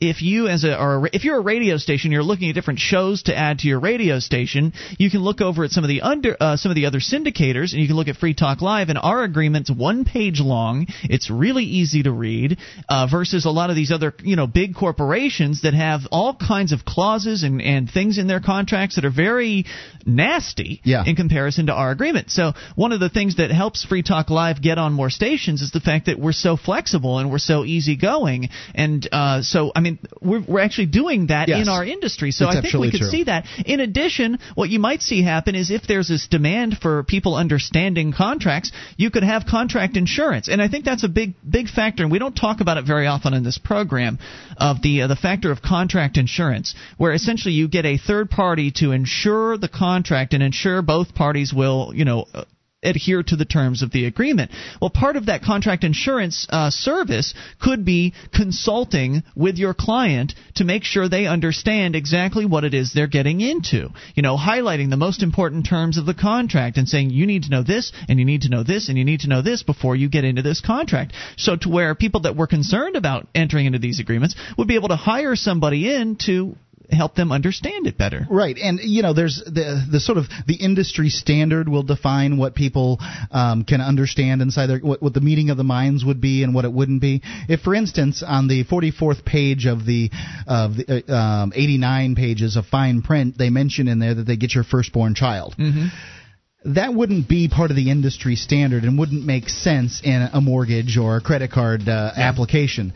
So any court of arbiters, when you say, look, I'm not giving up my kid, these people are nuts, is going to say, no, this is crazy. We're not going for this. So there's all kinds of different things that could happen in the free marketplace, and then it's multiple sizes to fit different wants and different needs, which, of course, the government can't possibly offer because it's one size fits all. It's Vinny in here with you. And Toby. And Mark. See you tomorrow night. Online in the meantime, freetalklive.com.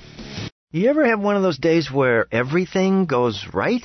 First, I get the best parking space at work. Tonight, I have a date with the very lovely Rachel. And today, I gave a killer presentation in Sydney, finalized the contract in London, and demoed our new product in Boston. Online from my desk with WebEx. WebEx lets me take meetings and give presentations from my desk. I just talk to clients on the phone, and they watch what's happening on my desktop from their desktop. So I can travel the world and still be here for my date tonight with Rachel. Travel less, meet online. Go to Webex.com and try Webex free. Just click the radio graphic and enter promo code 600 to get a free trial and a free webcam, too. Remember that code, 600, to qualify for the free webcam. Webex, now part of Cisco and used by more than 5.5 million people every month. Give it a try, free. Go to Webex.com and enter the promo code 600, Webex.com. Free webcams available while supplies last. Terms and restrictions apply. See website for details.